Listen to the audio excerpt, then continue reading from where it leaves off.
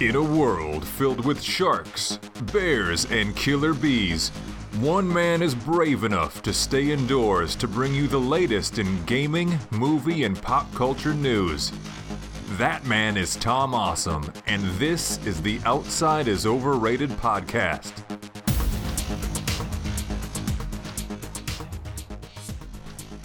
Hello and welcome to Outside is Overrated, a podcast about gaming and nerd pop culture. Thank you so much for joining us today. I'm your host, Tom Sulati, and today we are talking it up with the book The Silmarillion and the first season of The Lord of the Rings, Rings of Power. Joining me for the discussion today are the Hobby Box, Joe Burns. Heyo. And P. Diddy Patrick James DeGeese III. Hey, everybody. Welcome to the show, guys. Pat, we've talked on Tom and Joey Unfiltered about your comedy business. In short, you put together a touring show of comics that travels backwoods Minnesota playing bars, Girl Scout campouts, and other venues. How's business, Patrick? Fantastic, man. It's I love doing it. Just had a couple of sold out shows. I got booked on a show with Mary Mack, who most people probably haven't heard of. She's a voice on Solar Opposites, and it'll be the biggest show I've ever been on. Audience of like 350 people. So that's awesome. I'm excited. Yeah, I've heard of her before. Okay. Congratulations, dude, and thank you for continuing to slum it with us on OIO. Hey, no problem. It's gonna start to cost you soon. Oh, well, I mean, more than I already charge him on Patreon. No, cost you, Tom. It's going to cost you, Tom. It's going to cost Patrick more? I don't understand how this works. I'm excited. Yeah, keep that sweet money rolling in. But Hobbybox, you just turned 40. Happy birthday, my friend. Thank you. We have now been friends for roughly half our lives. Good life decision or what? I mean, it seems like it so far, but only time will tell. I mean, you know, it's one of those things. Like life has been good. I haven't fallen under the throes of Sauron, unless you're Sauron. Is this podcast your Eye of Sauron, trying to reach out to the darkness of people and draw it out, Tom? Honey, Burns is on to me. Now I have to murder him. This is Tom. Instead of it being a big orange vagina in the sky, this is just Tom's vagina that he shoves into your ears to try to lull you over to the Dark Lord. And now, as I'm editing the show, I get the moral question of, do I bleep out the word vagina or not? I don't think so. I was bleeping out dick the other day. It's a body part, and let's just have this be, part of, if there's kids listening, their sexual education. I've got a great idea for a new segment now. As the great kindergarten cop once said, "Boys have a penis, girls have a vagina. It's not a tumor." It's not a tumor. I've seen that movie, Casey. Get to the chopper. While we're speaking about Arnold, now say you had a time machine and you had the ability to go back in time and eliminate like one person from all of history. It wouldn't be me, right? No. Good. Patrick? Eliminate? No, not you. What would you do to me in the past then, Patrick? I wouldn't eliminate you, but... He would pull like almost the Marty McFly, but he would carry it over. He would go back and meet your mom and become your dad. Though you would be a little bit twisted because you'd end up being more like Pat than your dad. Yeah, that's a weird thing to think about. You're the one that brought up time travel, Tom. Yeah, I was just at deer camp this last weekend, and the guys up there it's my uncles and my cousins and one of my uncle's family friends from way back in the day, and they are just obsessed with the fact that my father is pound for pound the toughest son of a to ever play Warren High football. Not the best, but pound for pound, the toughest. The toughest, okay. Like you could take a beating and still get up. Yeah, pretty much. Bleeding from every orifice, but still just got in the trenches. And back then, were they wearing like leather helmets without the face masks and stuff too? No helmets. It was all... Oh, no helmets. Yeah, it was like bare-knuckled all the time. Yeah, shirtless too, tough. probably. Yeah, in the snow, uphill both ways. Just like the Noldor. Thank you to our sponsor, Premier Health. Check out their website at premierhealthmn.com. That's premierhealthmn.com. You can follow us all on social. Email the show at overratedpod@gmail.com. That's overratedpod@gmail.com. You can follow Burns at HobbyboxBurns on Twitter and twitch.tv/HobbyboxBurns. You can follow Patrick on Instagram at PatDeGeest. You can follow his comedy trappings at patdegeest.com. That's patdegeest.com. Or follow him on Facebook at Pat DeGeest Comedy. As for me, you can follow me at TomSlotchikOIO on Twitter, Instagram, and TikTok, or follow the show at facebook.com/outsideIsOverrated. And for those of you that don't know, DeGeest is spelled DEG 2 E's ST. So, Thanks. I was excited when I got like patdegeest.com, then realized every time I say it, nobody knows how it's spelled. Yeah, and try going through life as a Sidlogic, my friend. Yeah, I'm sure you. Yeah. I can relate. I've had it super rough. Yeah, burns. Please consider supporting the show at patreon.com/OIO. It's easy. You go to Patreon, you set your pledge, you enter your credit card info, and you're all set. What you get for your support is an invitation to our exclusive Patreon appreciation party every summer. You get a giveaway item at the party, and you get the entry for a grand prize at the party. Last year, it was a Joe Burns 5. It's like now we're getting like these multiple tiers of find and replace changes. You'd think that maybe I'd start like redoing show notes from the beginning so that they were nice and clean, but like no, we're just gonna keep rolling with this forever. Anyway, this year we gave away an Xbox Series S. You can sign up at patreon.com/OIO. Contributions start at just $2, and where that money goes is to buy the media that we consume for the show and also to pay for advertising for Outside is Overrated. We're going to start this show with a discussion on The Silmarillion. I would wager that everyone who listens to Outside is Overrated willingly has some level of familiarity with The Lord of the Rings. If you haven't read the trilogy, I'd wager you've at least seen Peter Jackson's movies. Either way, you have some level of familiarity with Tolkien's genius. For this show, we are going to focus on the book The Silmarillion. Released in 1977 after Tolkien had passed, The Silmarillion is a series of short books put together. They detail the creation of the Earth through the First Age of Middle-earth. Essentially, this book in painstaking detail covers creation of the Earth, creation of the first races, the Valar, the Elves and Men, the corruption of Elves, the endless conflict between Elves and Morgoth, the mercy of the Valar, and along the way you follow short stories dedicated to a ton of individual characters, most of whom have more than one name, and many of whom have very similar sounding names. Yeah, it's actually the endless conflict between the Elves and Melkor, and then he becomes Morgoth later, and I think he does have like 2 other names too by the end of it. Yeah, it's Morgoth that stuck with me, so that's why I'm going to roll with this. The first thing I want to ask you guys, and Patrick, I'm looking specifically at you for this. Why do you think that this book was released posthumously after J.R.R. Tolkien had passed? It was released by his son, Christopher. Do you think it was released posthumously because it sucks and Tolkien knew it? Posthumously? It's posthumously. Oh my god. Great. Well, Leave it in. Leave it in. Let's roll. It's an education. This is all an education. This entire episode, whether it be about sex, Tolkien, or pronunciation, we're all learning together here. Yeah, well, I don't want the whole world to know that I'm an idiot. Like, I like to reserve that for my closest friends. I wouldn't say you're an idiot. I would wager that everybody out there has always read a word but never said it out loud. And when you hear someone else say it, you don't recognize that's the word they're saying. And then when you say it and get corrected, you're like, oh, that's what that is.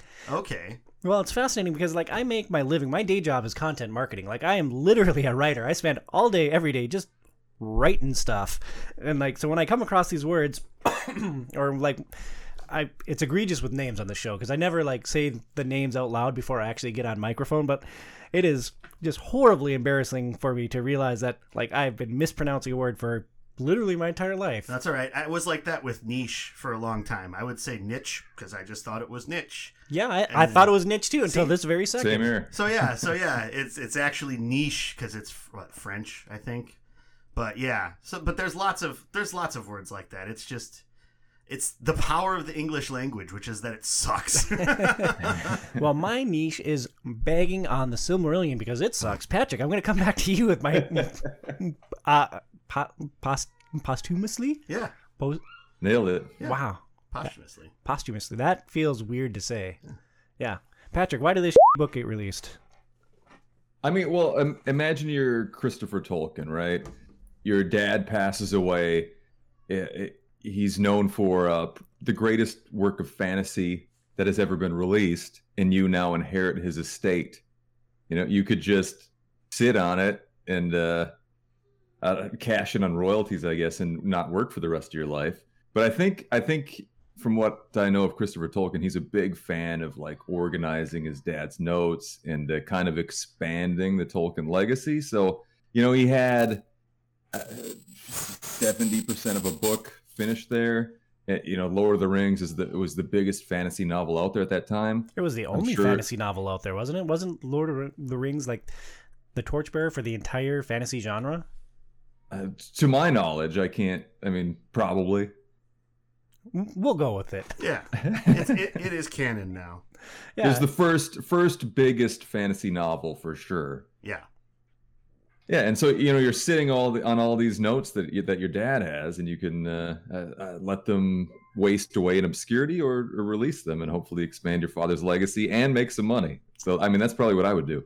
Yeah, I mean, you know, who would turn down money, right? Patreon.com/outside is overrated. /OIO. OIO. Yeah. There you go. I hear it all the time. You would think I would know it. But ultimately, so the interesting thing, so I was looking into this a little bit, and so the beginnings of the Silmarillion, Tolkien actually had prepared after The Hobbit, because they wanted a follow-up to The Hobbit, and this was what he first started creating. And it got turned down by his editor because it was like, this is not very good, too complicated, it's all over the place. And he didn't have everything together yet with it. But, and so then that's when he started working on and created the Lord of the Rings trilogy, which, you know, ended up being amazing. But he always kept kind of returning to this, and his idea with what he wanted the Silmarillion to eventually be was that it would be the same stuff being told, but it would be told from different characters' perspectives, sort of like how mythology and history is passed down in the olden days, is that it's passed person to person. And so you would be getting, say Bilbo, maybe, because, you know, Bilbo in The Lord of the Rings is all about history and whatever, and chronicling himself. And so maybe a chapter would be him recounting one of the tales, but it would be from his perspective in some way, shape, or form. And another one would maybe come from Gandalf or Elrond or something, telling kind of this story from that vein, but he never really got back to that point. And so then it was, taking all of these notes, and, you know, this is just, the Silmarillion is really just a small encapsulation of probably all of the things that Tolkien ever wrote about Middle-earth. Because, you know, he created how many friggin' languages just for this, because that was his habit, his secret hobby was creating languages. And he started creating languages at like a very young age with his friends, and all sorts of different things. And so that was his love. I mean, he was a linguist by study after he got out of the war and everything like that. And so really that's like kind of what it came from. And his whole thing with the Lord of the Rings in general was that he wanted to create a mythology for the British people that wasn't rooted in like Christianity. You know, it could still have spiritual natures to it, but he wanted it to be a mythology that people could like follow as being like the mythology almost of their people. Now, granted, it kind of evolved past that and became its own world. But that's kind of like some of the interesting things about Tolkien and the Silmarillion specifically, from what I kind of surmised online. I think people can already tell my feelings towards the Silmarillion. Patrick, I don't think this is hyperbole to say that this is your favorite fantasy work of fiction. Is that correct? That is correct, yep. You are crazy, my friend. What stands out to you about this book? It's weird that we're going to disagree so much on this, but for one, it's just the epic scale, right? Like you mentioned, everybody's familiar with Lord of the Rings, and people think that in itself is an epic story.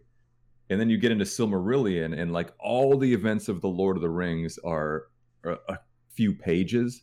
Well, it's the Silmarillion. It's the fourth book. It's roughly 40 to 50 pages. Okay, it's arguably the best part of the book. But really, just the exact things that happened in the Lord of the Rings with Frodo and everything is encapsulated in like the third to last and second to last pages of the entire collection, right? Yeah.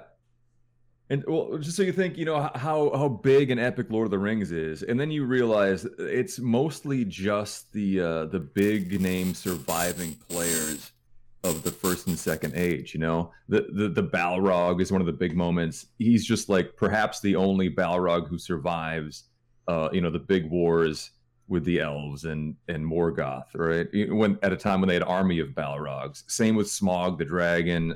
Same with Sauron, Galadriel, Elrond. Back in that time, everybody was that big, and I guess I just like that grand scale of it. Well, it's interesting that you like the grand scale so much. I thought that was one of the detriments of this book. There's going to be endless comparisons to LOTR, and that's not what we're here to talk about, but I think the comparisons are inescapable. LOTR follows maybe 9 core characters around.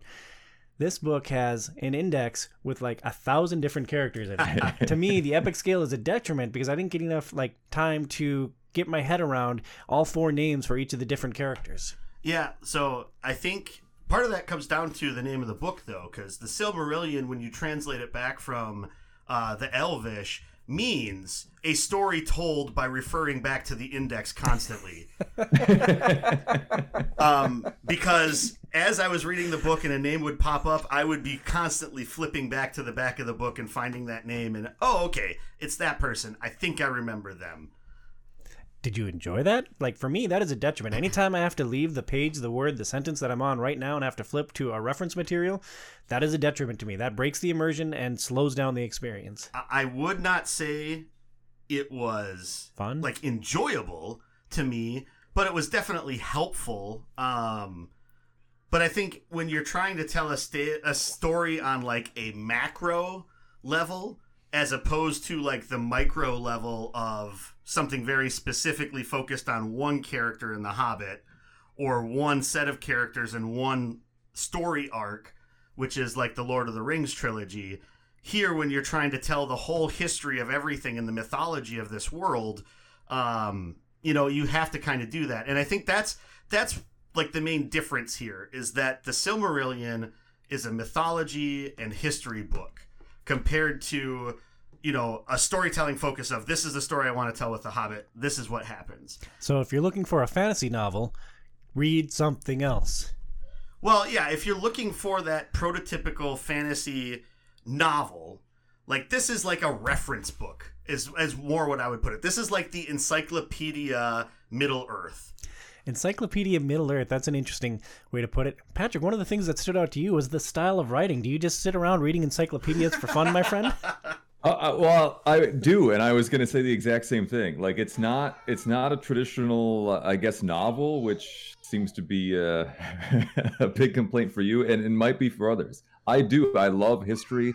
I read a lot of history books about subjects that that I'm interested in. So that's probably why I really like this, and maybe why a lot of people might not like this. But yeah, I like the combination of kind of history textbook style with mythology.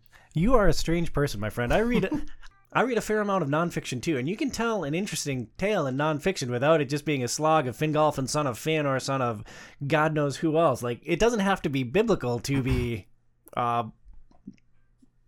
factual.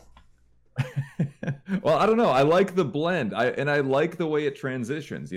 Sometimes it's just talking about the family trees. Sometimes it's talking about the layout of the map. Sometimes it really goes close up and follows Beren and Luthien, or follows Turin. I guess I really enjoyed that. That switch from grand scale to just following one person around for a few chapters. I guess probably my biggest struggle with it is that grand scale, because traditionally if things don't happen on Earth or in a setting that I'm familiar with, I do not care. Drawing a comparison to Game of Thrones, anything outside of Westeros, I could give a flying frick about. But eventually it's going to impact Westeros, right? So that's why it's in there, is that eventually, maybe, if it ever gets finished and written... It won't be. It will come to roost. And hopefully in a way that's a little bit more palatable than it did in the show. But One last thought about Westeros. I thought that George R. R. Martin did a phenomenal job of building the world that Game of Thrones is set in, from Westeros to everything else that I don't care about. I thought Martin did an exceptional job. Tolkien, he had the epic scale in the Silmarillion, but for me, the world building didn't really grab me. But I noticed it's something that you both feel strongly about. Burns, what elements of the world building of Tolkien's work in the Silmarillion appealed to you? So, one of the things, especially at the very beginning, I mean, because, in my studies as being, to be an English teacher and everything like that, we had to read mythology, and I had to teach mythology in some instances.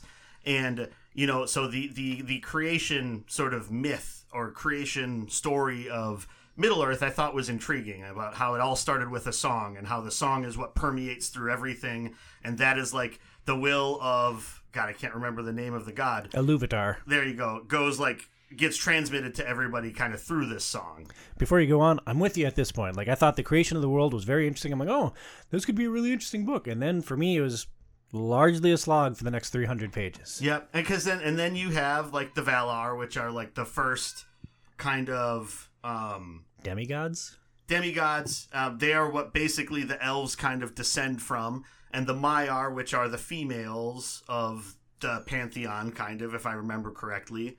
And then it's okay, and then they're going to create the elves, and the elves are going to go onto the world, and then the world is going to get shaped this way by this one, and each of the gods, it's similar to a lot of other pantheons of gods. I guess the one that jumps to my mind is Final Fantasy XIV, the gods that they have in there. Each of them has very specific things that they do. One's the builder, one is the god of the traders and stuff like that. So it's very almost Grecian or Roman inspired in that sense, that all of these have kind of these different methods, and then they kind of put their influence on different peoples based upon those people's focuses. So the dwarves eventually was it Ulmo? Was he the one that was the god of creating and crafters and stuff like that, kind of? Yeah, I believe that's right. Who created the dwarves. And so he did that, and then the seafarers was the sea god that kind of influenced them. And so it was cool to see sort of him kind of pick and choose and take different pieces from these different mythologies and kind of make it his own with this. And then eventually, I guess maybe it wasn't intentional, but Melkor was basically Judas, right? He was the one that was always the contrarian. I mean, he was a lot more malicious in what he was doing, whereas I think you could say maybe Judas was more of a patsy, sort of. But yeah, and then it's there was, in this one set of darkness, that's all that it really takes to kind of try to throw everything else off balance and corrupt all of the other, quote unquote good that is being created by all of them. And then that's what sets up kind of all of the conflict that happens in Middle-earth and everything else from that point forward.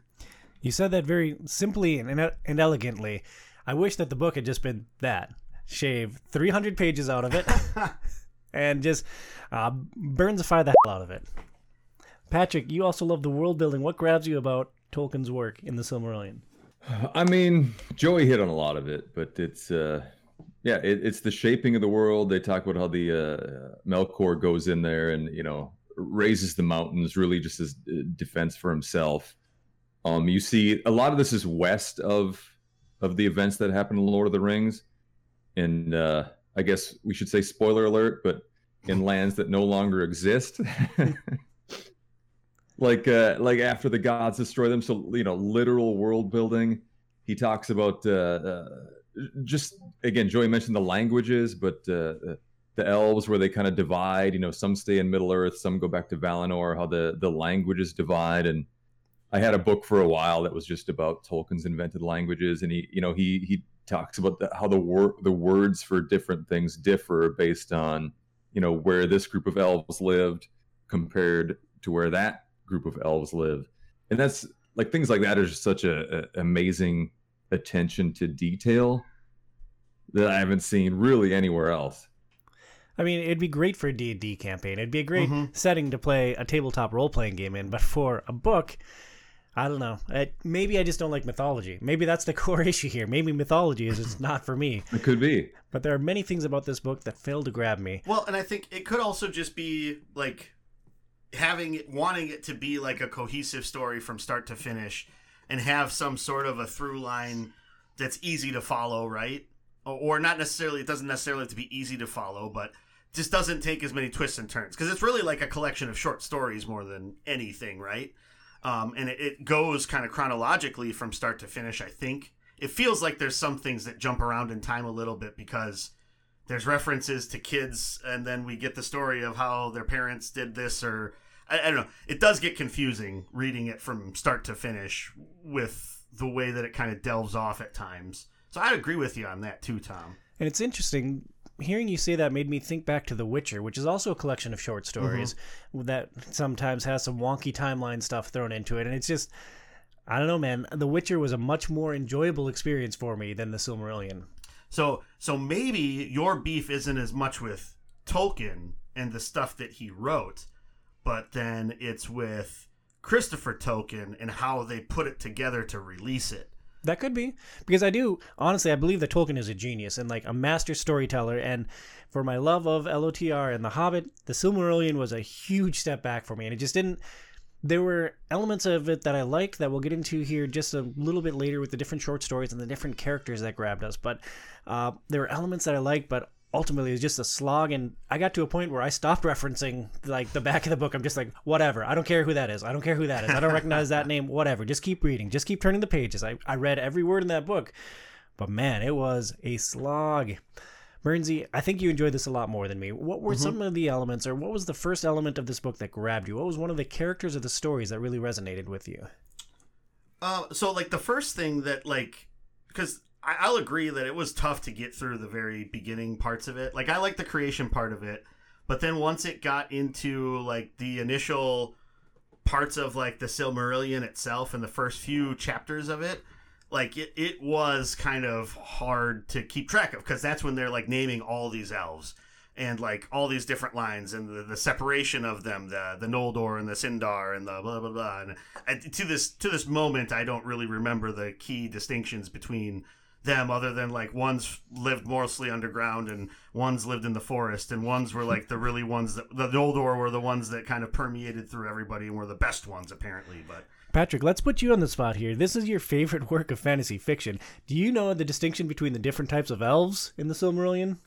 Oh yeah, Noldor are the ones who have been in Valinor, at least for some parts, because they were all created and appeared in Middle Earth. The Noldor were led back by the gods, or the Valar, Tolkien's version of the gods, to Valinor, which is, I guess, paradise, their version of paradise. The Sindar were the ones who just stayed in Middle Earth and have never seen Valinor. I would have been a Noldor. All right, well, Patrick's... You were in my MERP campaign when you named your guy Derek McDonald. And you named your Noldor elf Derek McDonald and were there for comedic relief. Which was appalling to me. Now that you've read the Silmarillion, you can see why. Like, those are the highest of the high elves. And I think you made me roll to be a Noldor too, didn't you? And I had we did a pure random, and there's a very low chance of ending up as a Noldor elf in Middle Earth, and you rolled it. So I said, "All right, you earned it, man," and you just bastardized that character. And now you can really just understand the full level of your trolling, Tom. This is like kind of epic. So the Silmarillion's a great work of art, because now you fully realize how truly Tom you were. And they're the best of the elves. So for reference, for people who haven't read this, like the only Noldor elves in Lord of the Rings are like Galadriel and Celeborn. That's it. Yep. And Elrond's half Noldor, isn't he? Wasn't his mom a Noldor? He's half. He's a son of one, but he has never been to Valinor. Fascinating. Well, I'm glad that I could ruin that for you at a very early stage of our life. I had completely forgotten about it. You had no idea. Yeah. But working back to your question, Tom, the first thing that really grabbed me was when Melkor and then Ungoliant, which is the kind of mother of all of the spiders, and is like the progenitor of Shelob from Hobbit, right? Shelob was in the Hobbit. No, Shelob was in LOTR. Or was it Lord of the Rings? I Yeah. get the beginning of, I get the Fellowship and the Hobbit mixed up as to which events exactly happened through the two of them from time to time. But yeah, that I really like that part. Like, and they're just sort of rampage through things. And I think part of the reason why I got that was because I was like, I saw Ungoliant. I was like, I don't remember seeing this name. Who the heck is this? And then I went back and I saw that it was like, you know, the ancestor of Shelob. And I was like, oh, okay. It finally like connects to something that I recognized. And that drew me in a little bit. And it's just cool because they're on a rampage of just making everything darkness that they touch. Yeah, they ruined everything. It was that was a pretty interesting part, especially early in the book. Patrick, a character that stands out to you from the Silmarillion? I mean, I love a lot of them. My top two would probably be Feanor and Turin. Now, Feanor is the one who made the Silmarils, right?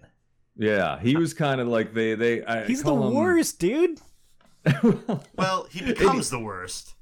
He causes a lot of the evil in the world, but like pretty much all of it, you know, unintentionally. But he's that first domino to drop. But he's also I forget how they call him, the most spirited or fiery of all the elves in existence. He was the most skilled in craftsmanship, so he traps kind of like the light of the trees of life in the Silmarils. But he's also he's hot-headed. He doesn't listen to anybody. He's vengeful, and he you know, through all those sins, kind of causes the downfall of a lot of people. He was corrupted faster than Boromir, dude. I mean, but I like the story. I don't know. I like the fall from grace. Yeah, the fall from grace and the flawed heroes, the potential and not living up to it, or using it. You know, it ends up being used for evil, that kind of thing. Turin is similar, just on a smaller scale, I think. Before we get off of Feanor, so like when news of Tom Brady's divorce broke earlier this year, were you just like cheering and like pumping your fist like, yeah, suck on that, Brady? I mean, he's the Feanor of the NFL, right? He's on his endless quest for glory, and he won't let rationality or people he cares about stand in his way. So are his Super Bowl rings his Silmarils? Is that what it is? And then there's gonna be, in like 50 years, there's gonna be this huge battle to track down all of Tom Brady's Super Bowl rings in order to like unite the world. How many sons does he have that take the oath to fight anyone for the Super Bowl ring? Patrick, you mentioned Turin. Remind us of his story. Was he the Black Blade? Yeah. He was just real tragic. And again, I don't know why. I like tragedies more than happy stories or comedies. He, you know, his father was one of the great leaders of men. You know, he did so much damage to Melkor that Melkor kind of put a curse on his house. And Turin felt a lot of that. You know, I don't know how much I want to spoil it for people, but it's really a good like Greek tragedy tale kind of thing. Well, and Turambar is like the Book of Job from the Bible, but just more malicious. And it's like, just, you know, Job was given a lot of like bad stuff just constantly happened to him. And with Turin, it's like bad stuff keeps happening to him, but it's being done by someone that's just malicious and intent. Like, you know, it's because of Morgoth's, you know, has imprisoned his father, Hurin, and, you know, is basically cursing them through that. And he can never rise from the curse. Like, there's no way he's ever going to get out from under it, even if he tries. And it's just sad. It's like, it made me think of the basketball line where it's like, it is raining on Turambar. Like, like that's just constantly what it was. And then it's like, and I'm sorry, I'm going to spoil it to some extent because this book came out ages ago. I don't know that many people are going to read it, but it's like, so then, you know, all this stuff happens. His entire line is killed. And then Morgoth lets Hurin go and lets him go out. And then it's just like, everything's just crap for him too. It's like a blood feud of, I curse you, a pox on you and your family. It's like that to like a millionth fold of what like Morgoth just did to Hurin, and it's just and all of his descendants, and it's just, and it's bonkers. And don't forget that the dragon tricked his sister into like marrying him. Yeah, Yes, tricked his sister to marrying Turin.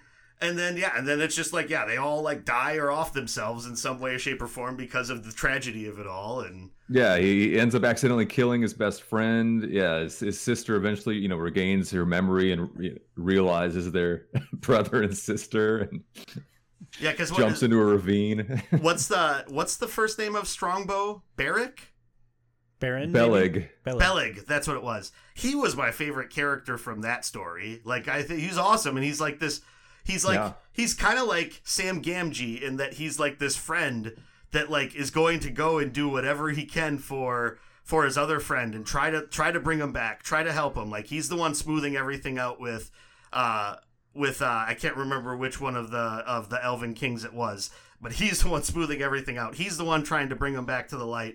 He's the one trying to do all this, and then it's just like, oh, he gets confused and stabs you and kills you.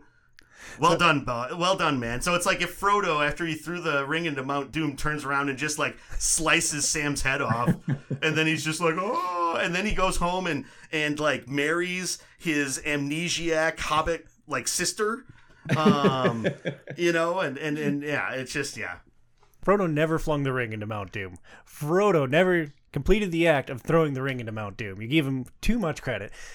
Too much credit for Frodo. But the question that I have for you is, who's the worst friend? Turin, Turambar, or Frodo? I mean, would you rather be accidentally murdered by me, or would you rather have me betray all of Earth and just say, oh, I'm going to keep this important thing that is the root of all evil, after you carried my up this mountain? Well, let me turn that around on you, Tom. Mm-hmm. Would you rather me not carry through on something you wanted me to do, or would you rather I kill you?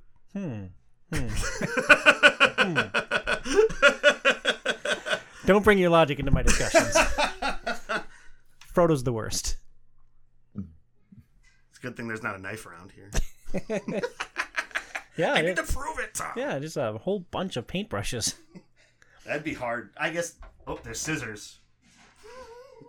Keep those away from the baby. Patrick, you also loved the huge scale battles in the Silmarillion.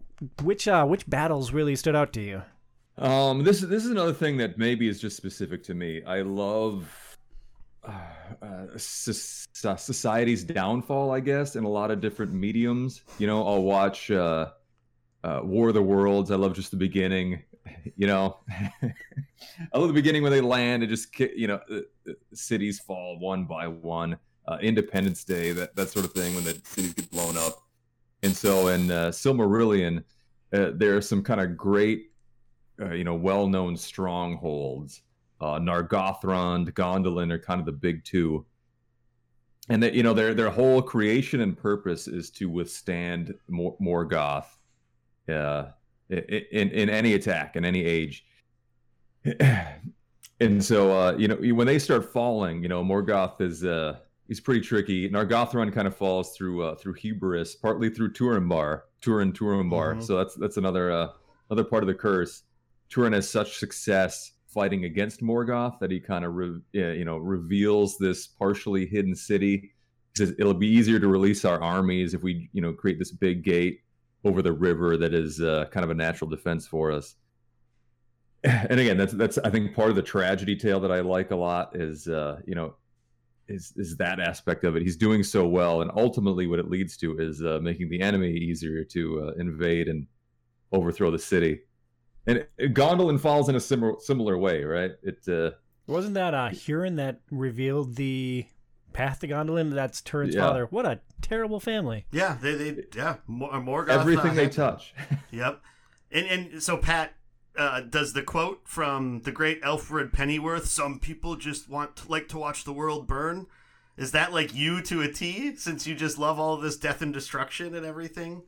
Yeah, I don't know why. I think it's my love of tragedy tales and putting myself in survival situations. I was, what would I do if I was in War of the Worlds or Gondolin? When they were invaded and everything's going to shit, would I just die instantly? Would I be smart and be able to get out of there? Patrick, we've talked about your dreams on this show before. Do you dream about your friends surviving the siege of Nagathron? Or is that specific to the Aliens franchise? No, I do have dreams. I do have dreams where it's me and my buddies. We're fighting some unseen force, and like you guys are dropping pretty fast, like flies, and I can't stop it. But I try. So if you were in Numenor, who would you have aligned with? I guess this would be a general question for everybody. Do you think that you would have actually like followed what Elfriend? I keep remembering the translation of his name, but I can't remember. Elendil? Yeah, Elendil. Would you have followed Elendil, or do you think you would have fallen under the deception of Sauron? Elpharazon? Yeah. Which Pharaoh? That's a good question. Basically, right? That's a good question. I do have a streak where I dislike authority and kind of rebel against that, so I could potentially have been corrupted and just been like, yeah, man, the Valar are a bunch of assholes. Why are they withholding immortality from us? Let's go get it. Let's go get it. I'm on a different side of that battle. I think that perhaps Morgoth and Sauron were right, and that all the elves are and they all should die. Numenor got what was coming to it. Hashtag Team Sauron. So you're saying that the elves should have died. So you were behind what they were doing, but then you're happy that they got destroyed for doing that? You're like contradicting yourself, Tom. By the end of the Silmarillion, I'm like, everyone in this gets so corrupted so easily. Like, apparently no one can withstand corruption. I think Tolkien's point through this entire experience was that no one is above corruption. Nobody is pure. Nobody can withstand corruption or evil. Nobody can not be turned from their path.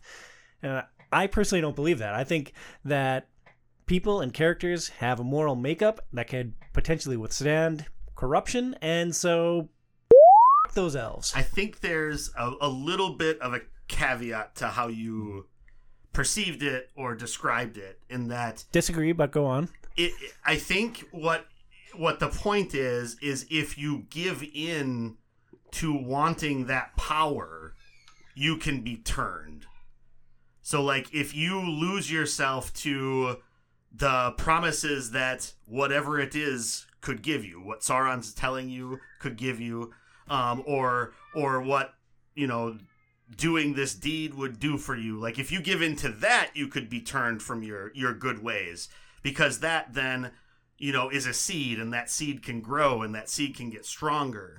I think that is what Tolkien is going for. And it's just that people, I think a lot of times like give into that and will like just sort of roll with that some more. Now there's a few cases where it's not necessarily like that. Like Turin, I don't know that he had really a whole lot of options around like what he did, and some people are just broken by the torment and deceptions of what was done to them. But I think that's more so like what like the message of like Tolkien's things are. And then it takes a long time until you get people that fully understand that and believe that. And they're just like very briefly mentioned, like Mithrandir / Gandalf in The Lord of the Rings, knowing that he can't take the Ring of Power because it will twist him and corrupt him and turn him into a Dark Lord. So is this an early advocacy for Darwinism? Only the strong survive and everyone else gets corrupted? Or to go back to our Brady comparison, if he had just gone to Michigan, got his engineering degree, and like worked on building bridges. I can't remember where the saying came from, but power corrupts, right? And the more that you like try to get more power, the more that like turns and corrupts a person. And so I think a lot of that is like the backbone of like a lot of what's happening in the Silmarillion, a lot of what happens in the Lord of the Rings, because you see, especially in the Lord of the Rings, countless times where the power of that ring and wanting that ring turns a person. You get it with Bilbo, you get it with Boromir, and so many others. And there's even a moment where Gandalf like thinks of wanting to have it but doesn't. Not Faramir, so suck on that, Peter Jackson. To transition off of this point, Burnsy, another story that you really like. I should also say I'm enjoying this discussion a lot more than I enjoyed my time reading the Silmarillion. I like thinking about the lessons from the book, but you also enjoyed the characters are the tale of Beren and Luthien. Yeah. Is that the one with Morgoth's crown? Yes. Eventually, yes. Yeah, tell us about Beren and Luthien and why this stood out with you. So Beren is a human, right? And Luthien is the princess of the Noldor, right? Of Nargothrond, right? She's the daughter of Thingol and Melian. There you go. And so Melian is one of the gods, actually, the Valar. So yes, it's the only essentially half elf, half god in existence. Yeah, and so and Thingol, basically didn't want to, he knew that she was a special woman and so on and so forth, and there was it Maeglin, right? Was the first kind of human that came there and like fell in love with Luthien and wanted her, but then like he was already kind of twisted and dark from like what unless I might be mixing a couple of stories too at this point. It's a little mixed. Didn't you guys read the appendix?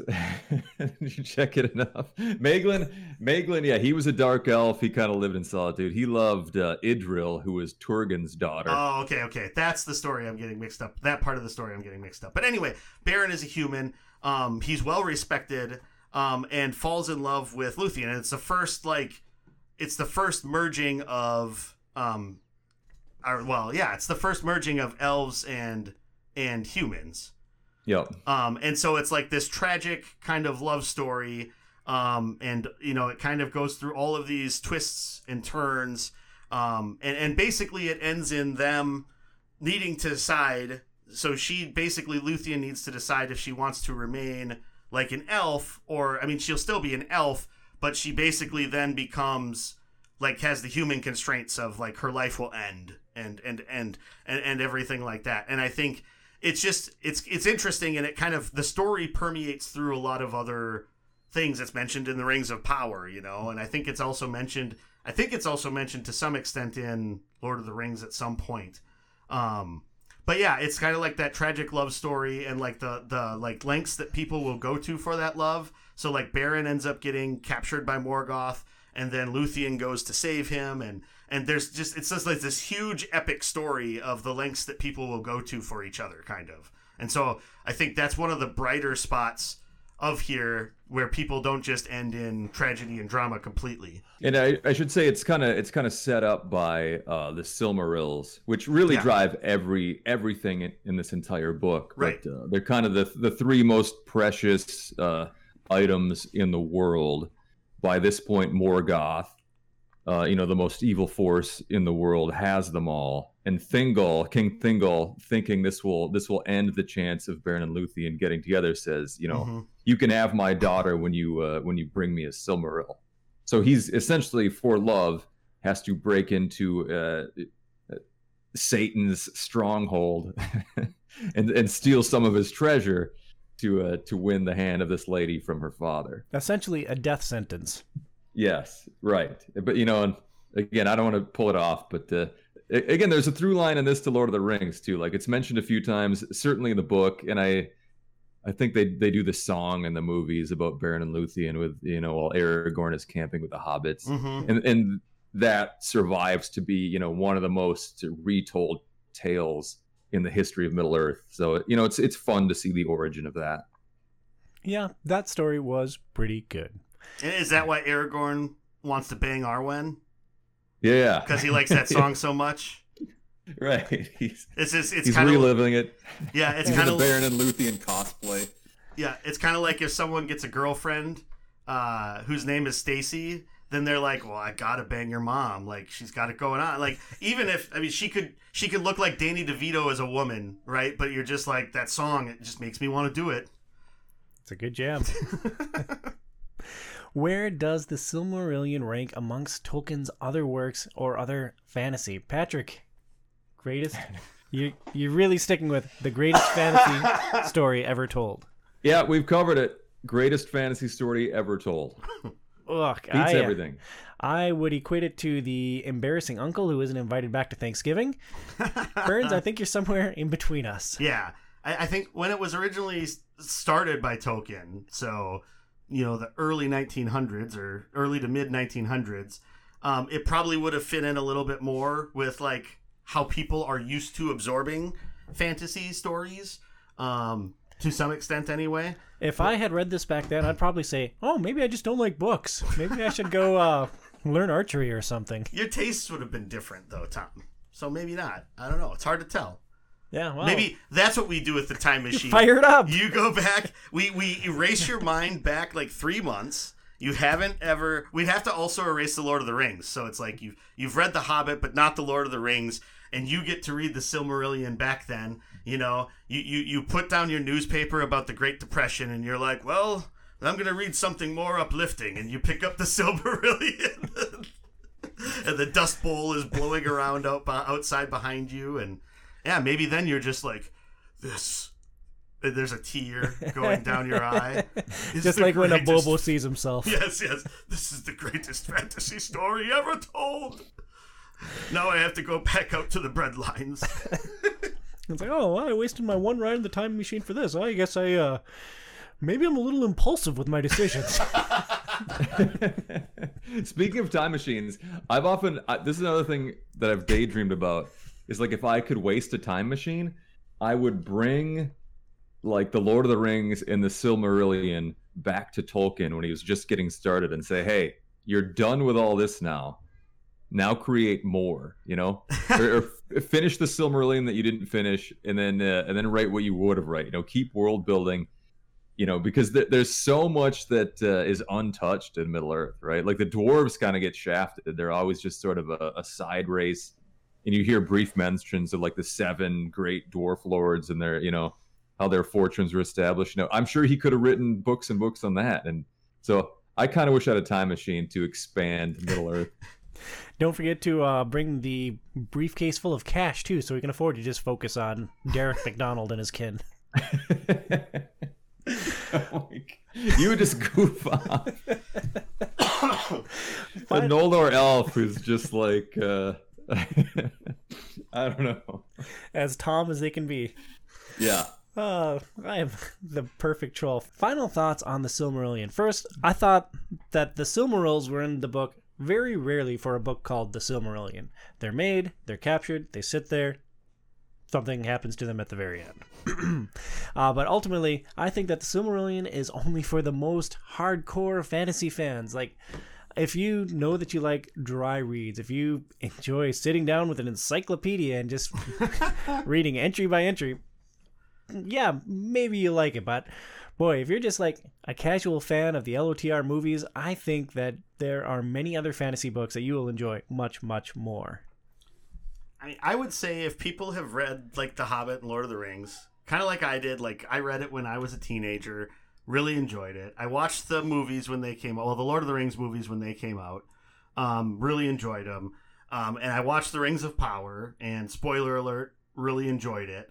And so then I think in that instance, if you want to know more about the history and lore of it, and especially if you're somewhat interested, kind of like I am, of like, at some point I would like to create like my own world for like a D&D campaign or something like that. And so I think it's kind of neat to get a glimpse into how someone who created arguably the greatest fantasy world that we know, like how he like delved into that. I won't go anywhere. I'd scratch the surface of that if I created a D&D campaign or just a world of my own in general. But just to sort of get a glimpse into like the thoughts that went into that and how that was all developed. I think it's good from that perspective as well.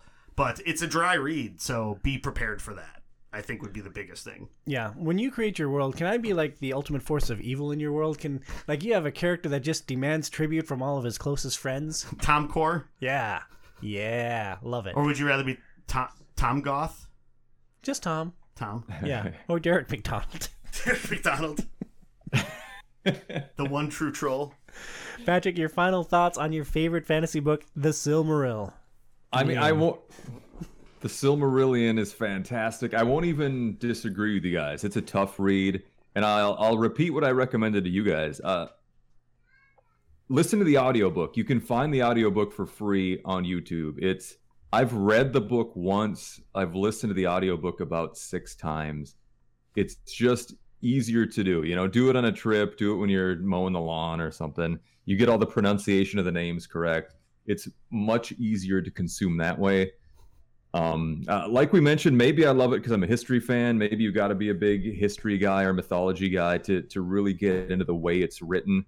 If you want a more of a traditional story, the Tolkien estate, probably Christopher Tolkien has released individual books that are like just sections of this. Like one is called Children of Húrin, it just focuses on Húrin and Túrin, which is, again, one of the best stories in my opinion of the book. You could start with that. It's a lot more just what people might expect from a fantasy novel. And I will say, I'll echo that. I know I've talked to a couple other people that have listened to the audio book version of it, and they really liked it. So that might be a more accessible way to get to it too, kind of like Pat said. I'd just echo that from something I've heard from a couple of people. And I'd say read The Witcher. I mean, that's mostly it. Again, Tolkien fans obviously will love it. That's why I read it. It's weird to me how seemingly obscure it is, for how big time The Lord of the Rings and The Hobbit are. And it might be just because it's a difficult read, but they're, I think a lot of old English classics are difficult reads, right? Like I tried Moby Dick. I thought that was awful. I couldn't finish Moby Dick, so I would say this is an easier read than that. Good perspective. Thanks. Read at your own peril. So, hey fellas, in addition to being a comedian, I'm also a male homemaker. And recently, while cleansing my kitchen, I had to move aside some of my appliances. You get that grease and grime below the stove. Had to throw a few shoulders into that to get that out of the way, to get a good scrubbing underneath. But it kind of really wrenched my back up. You guys have any ideas of where I might go to, get that resolved? Absolutely, Patrick. Check out Premier Health. They have solutions for back pain, neck pain, car accident, and homemaking injuries, and more. We suggest seeing Dr. Camille in Golden Valley, Minnesota. Learn more at premierhealthmn.com. That's premierhealthmn.com. Next up, we are going to break down The Lord of the Rings, Rings of Power. This Amazon Prime exclusive show released earlier this year. It has a Metacritic rating of 71. An interesting thing I saw looking at the reviews, out of the critic reviews, 0 negatives. 0 negatives. There were some mixed, but no purely negatives. Interesting with the user reviews, it has a user review rating of 2.5. There are nearly 2,000 negative reviews to 500 positive. 2,000 negative reviews to 500 positive. Did you read a smattering of them to see what the reasonings are for it? No, I looked at the number. I'm like, oh, that's a good stat. That'll really stick it to the guys. Because there's a conversation I think that can be had about fanboyism or about maybe some racial or sexist kind of insinuations when it comes to people's views on things that Amazon has done with their shows.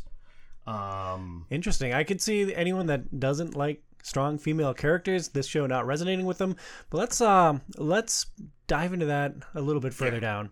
This show was created by Patrick McKay, who has done nothing else, and John D. Payne, who has done nothing else. First thing I want to bring up before I even talk about who's in the show or the setup of the show, is it an odd choice to give the most expensive TV show ever made to two people who have never made a TV show before? Did I miss something here? Why on earth did these two guys get the Rings of Power? I guess I don't know enough about them, but that is weird.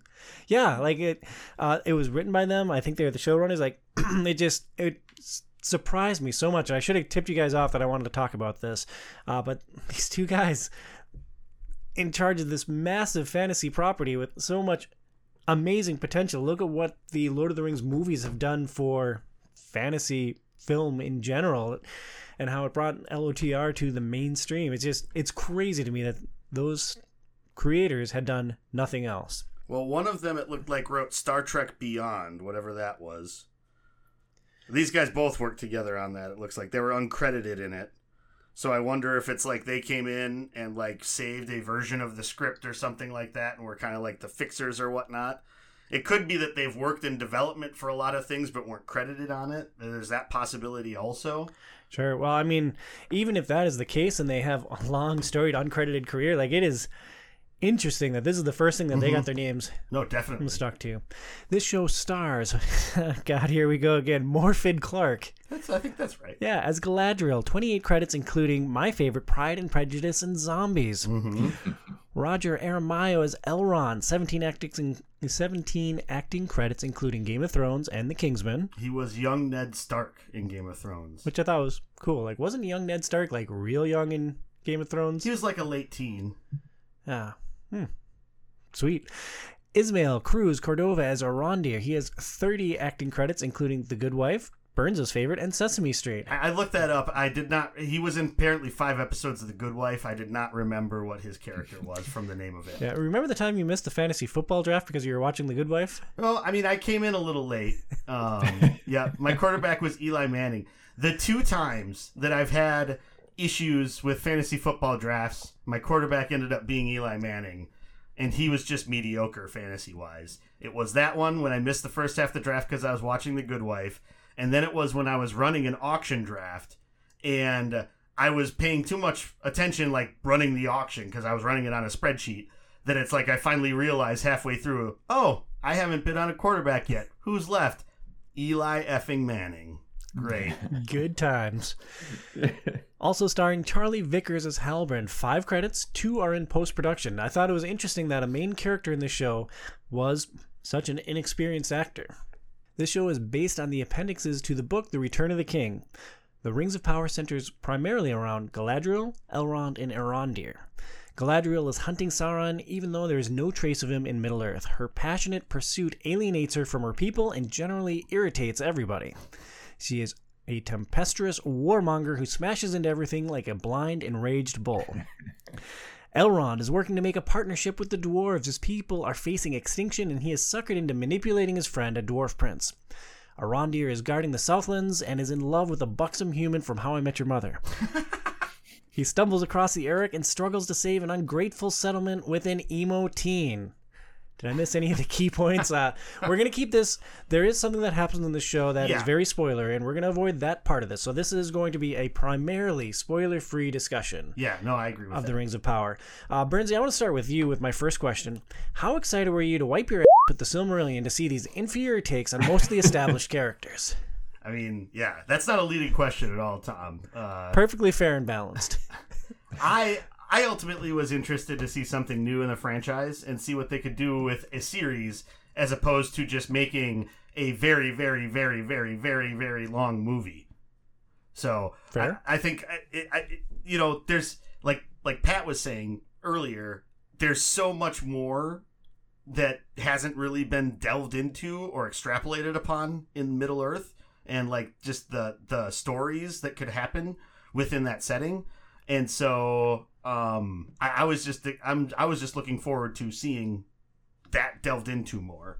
It's funny. I planned this show because I thought the Rings of Power was going to be based on the Silmarillion. I was in complete blackout mode about the Rings of Power, so I knew literally nothing about it leading up to it, which wound up being a detriment because like I was reading the Silmarillion and then I started watching the show. I'm like, what the hell is this? This doesn't feel connected. I truly hated what they did with one of their characters. It was very strange for me. And generally, when I consume media, I love, if there's something that I'm excited for, I always go into blackout mode. Like I didn't pay any attention to Cyberpunk before it came out. Oh, it turns out that was a disaster.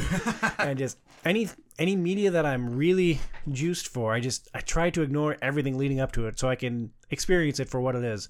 Patrick, you love Tolkien, you love Middle Earth, you love the Silmarillion.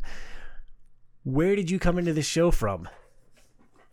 I'm real similar to you, Tom. The more I like something, the more I try to avoid, any knowledge, before the show or movie is released. So I tried to do that with this, being so in love with the Silmarillion. I too thought this would be a series based on the Silmarillion. That did slip before it was released. I saw some headline or something that was like, no, it's really just the appendices, which was a mixed bag for me.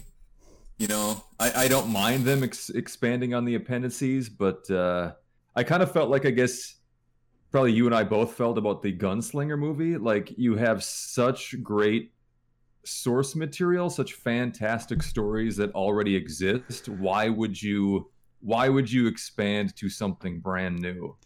And if anyone goes back and listens to our discussion on the Gunslinger movie, like, that is hard company to put any media in. You reviewed the movie and Outside is Overrated, and I think you gave it like a 3. And I said in our discussion on mic that was too high. Yes. To be clear, The Rings of Power is not that bad. This isn't a horrible show, and like, ultimately I didn't enjoy it very much, but it's not like a dumpster fire. It's not a horrible thing. I just there are elements of it that didn't do much for it. There are other elements that I didn't really enjoy. One that stood out to me was Galadriel. I liked everything about Galadriel except for her name. If they had called her literally anything else, made up any name for her from Middle-earth, anything elven sounding, I would have liked that character a lot more. But like, I know Galadriel. Like, Galadriel's in LOTR. Her husband's in LOTR. Oh, now her husband's mysteriously dead. She has such a strength and calm presence in LOTR. Like, to see her as a tempestuous late teen warmonger really just irritated me. But this was like hundreds of years previous, right? And also hundreds of years after, like, Morgoth. So like, she's been around for a long time. Like, maybe she's young in terms of elves. I can accept that, but like, to see like no patience, no calm, no presence, like no awareness of her surroundings. That was really hard for me. And I like the story arc. I liked what happened with that character. I liked the growth that I saw, but that none of it said Galadriel to me. So I guess here's where we're hearkening a little bit back to what I was talking about earlier, right? Sorry, that shouldn't have made me laugh. Tom was drinking a drink of coffee and the coaster was stuck to the cup, and it confused the hell out of both of us. We're just like staring at it. What are we talking about? Are we still on time machines? Yeah. I go back in time and make sure Iron Man stayed in his place, which was on the floor. Yeah, I'm gonna get it. Or on the table, I guess. But anyway, so I think this harkens back to what I was saying before, and so Galadriel's mission was just, right? Like, she was making sure that the orcs were not going to be a problem, and saw that as long as the orcs existed, because of kind of what her brother had said, as long as the orcs existed, that darkness could still exist in the world. And so that in its own was just. But as she continued to delve deep into that, like, that led her then into letting some of that darkness seep into her character, because she became obsessed with that. And you know, because she was basically, and this is stuff from the first episode, so I'm not ruining the show, so I feel like it's fair game. Because she gets so interwoven in that, and she gets so like one track mind on that is where like the darkness starts to taint her as a character, right? And so then when she is finally confronted by pretty much everybody, including her friend Elrond, that like, you know, you just need to well, this is going to be putting it a little more lightly, but you just need to go to the afterlife and deal with it. You've done enough here. Goodbye like, forever, my friend. Yeah, that's a little harsh, Elrond. Come on, dude. Especially considering it's his mother-in-law. Well, right, which they don't really address at all. They don't really address. Yeah, no. There's a little bit of there's a little bit of weirdness that you could go to with that. But anyway, I think that's like showing some of the like it's evidence that's shown in a lot of the characters of how that darkness can seep in.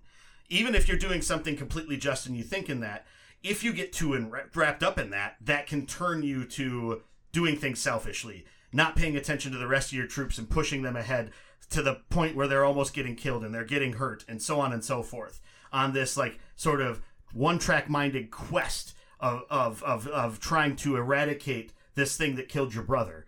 And that is, even though it was a just cause to start with, led her to darkness. And so then throughout the rest of it, she's trying to kind of, I think, learn how to get past that, but still to utilize her strengths, which she's definitely a renowned warrior and is able to contribute to that. But like how does she move forward from that? Like almost dying, almost being gone, finding out that she was going down a dark path and needs to kind of atone for that. And I think that's good. Like, even in the Lord of the Rings, Galadriel, like, there's like that one instance at one point, and granted that might have just been the machinations of Sauron twisting things in Frodo's head. But there's that one moment where she, like, there's like that darkness where she's talking to Frodo, right? Kind of about the ring and stuff like that. And so it's like, I like that aspect of, this is a version of that character. This is that person before they've evolved after hundreds of more years. So to me, I feel like that makes sense. And it doesn't seem like it's not Galadriel. And so I think that's where it rings true to me, at least, for her character. And I'll admit, I'm not like someone who's read the books multiple times. I'm not someone who's watched the movies a zillion times. I haven't like read all of the appendices. Actually, I haven't read any of the appendices. I hadn't read the Silmarillion until leading up to this show. So it's not like I am like a huge Lord of the Rings fan. But I think to me, it still felt like it rang true to and could fit with the character that I've known of Galadriel before. So, Patrick, are you Team Burns or Team Tom? I'm a bit in between, although I probably lean more Team Tom on this one. Say that again. Again, it was almost the Derek McDonald treatment of Galadriel here, I felt. Like, again, she's, as we mentioned, she's a 1,000-year-old Noldor elf. I just, I'm fine with a strong female leader, but they made her to be such a poor leader many times. Especially that open scene where, they're trudging through the frozen wastelands and, like, one of the elves is weak and tired and she's just like, leave them behind. Like, what? She's as much as of the main character of this series as anybody. And it's just weird that, like, that's one of your first introductions to her. She's almost got, like, a Captain Ahab obsession with vengeance. And she'll let fellow elves die. She'll... she's hot-headed. She like insults the queen of Numenor when, just being diplomatic, which she should have those skills after 30 years, would serve her so much better. And I don't know if they just making her that hot-headed to inject conflict, but it felt really out of character for me. I guess the flip side, what Joe mentioned about that scene with Galadriel in Lord of the Rings where she kind of becomes dark and is tempted by the ring, that dialogue is almost taken directly from a scene in Rings of Power. So I did like that tie-in, and she kind of failed.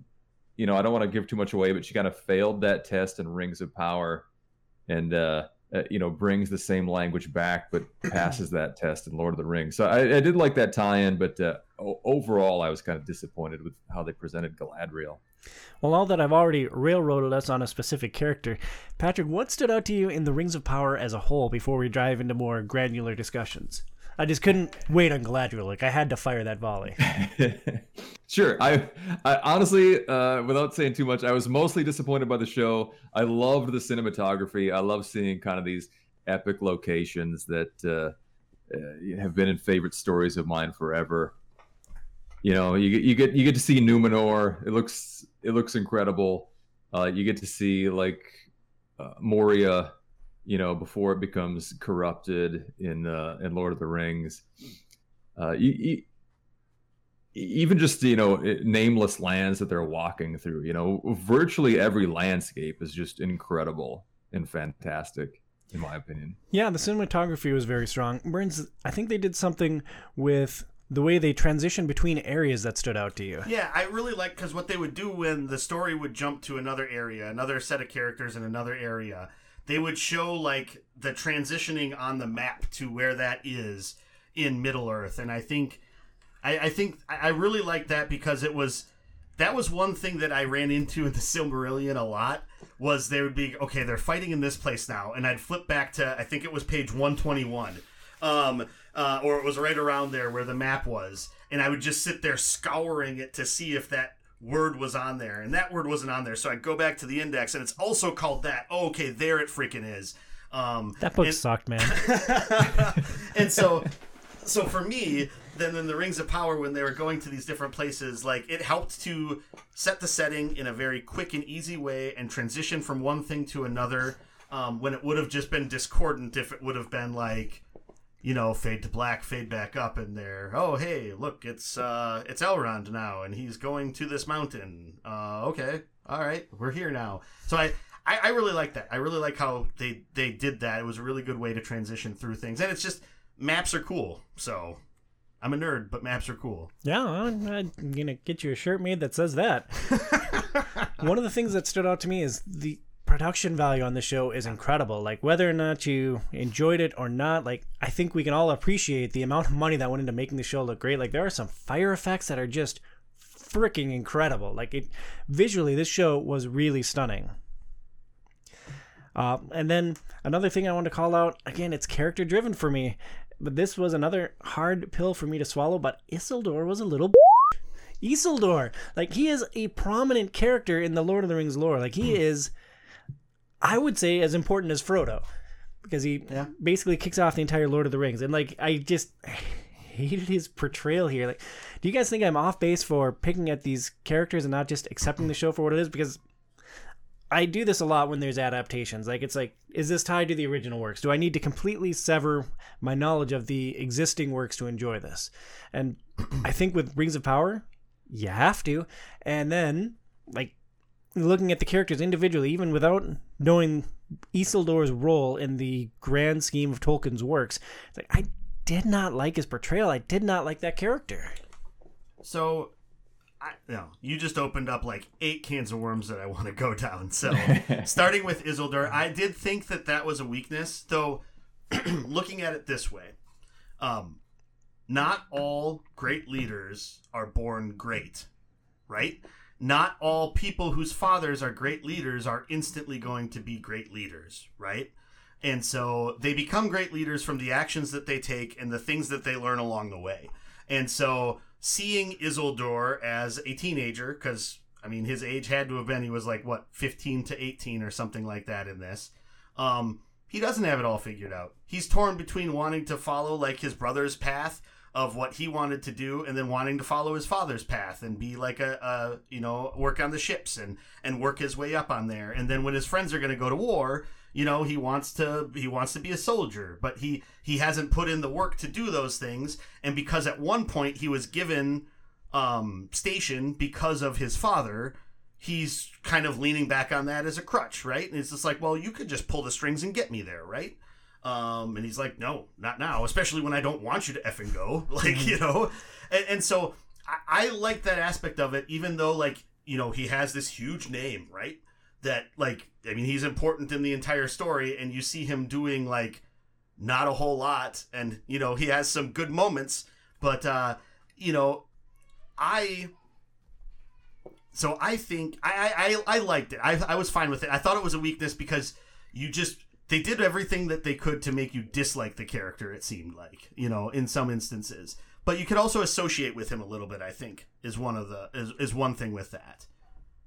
I lie. Like, I can't sever all knowledge of the source material. Right. And reading the Silmarillion, one of my favorite moments in the Silmarillion is when Isildur sneaks back into Numenor and steals the fruit from the white tree and, like, is nearly beaten to death for that action. Yeah. Like, that is such a heroic action, and I don't see any of that in his character in the Rings of Power. Yep. So here's my theory on all of that. Because I believe in the second season, the whole Numenor stuff is going to be an important aspect of it. So in the show, there is an extra person in their family, right? So Isildur has his brother, but then in the show, he also has a sister. I keep wanting to say Aerin. I have it brought up. Let me look. Yeah, Aerion. That doesn't exist in the books. I believe that a lot of the things that Isildur does in Numenor, in the books leading up to the fall of Numenor, her character is going to do. So she will be the one that will lead, like, protecting the trees and do a lot of those things, which I'm perfectly fine with. And then Isildur will have there will probably be something else that will happen with that character, I think, in my opinion. How convinced are you of that fact? Where I'm coming from is, unfortunately, the age that we live in, media rights are a big deal. And Lord of the Rings, The Rings of Power, only has rights to the appendixes of The Return of the King. It doesn't have the rights to the Silmarillion, so no one can steal that fruit. Like, bad things are coming for Numenor, but it can't happen like it did in the book because they don't have those rights. It might not be exactly the same, but I'm sure there's some ways that they can take some forms of liberty with it. But I feel like the heroic role that Isildur played in that, I believe is going to be played by her character. Because she's already been focused on a little bit as, like, kind of working with the Chancellor dude and whatever. And then, you know, she is there for kind of an important moment of what happens in Numenor in the show. She gets to see what in the Palantir, and God only knows what she saw in there. Right. And so I feel like they've kind of split that character a little bit, and she's going to have some of the things that happen with him kind of story-wise, historically, from the source material. And that's going to go forward from that. Then, Patrick, let me pivot to you here. Are you going to lose your mind when in The Rings of Power, eventually Isildur's sister cuts the finger off of Sauron and he just, like, Frodo's the ring? I don't think that's going to happen, but go ahead, Pat. No, I mean, I'm pretty disappointed already. I think they can only go up from here overall. I'll again probably fall in between you two guys, but largely land on Tom's side with Isildur. Like, again, you know, when I heard this was first announced, you know, a Silmarillion TV series would have been in my top 3 nerd wishes of all time, and that's what I thought I was getting. Along with, like, alien pajamas. Yes, and they're going with the appendices, and I just wanted to see these epic heroes doing epic things, and they clearly want to do an evolution of character with, like, Galadriel and Isildur, which I can't even blame them. You know, that's what storytellers do, right? They go on the hero's journey.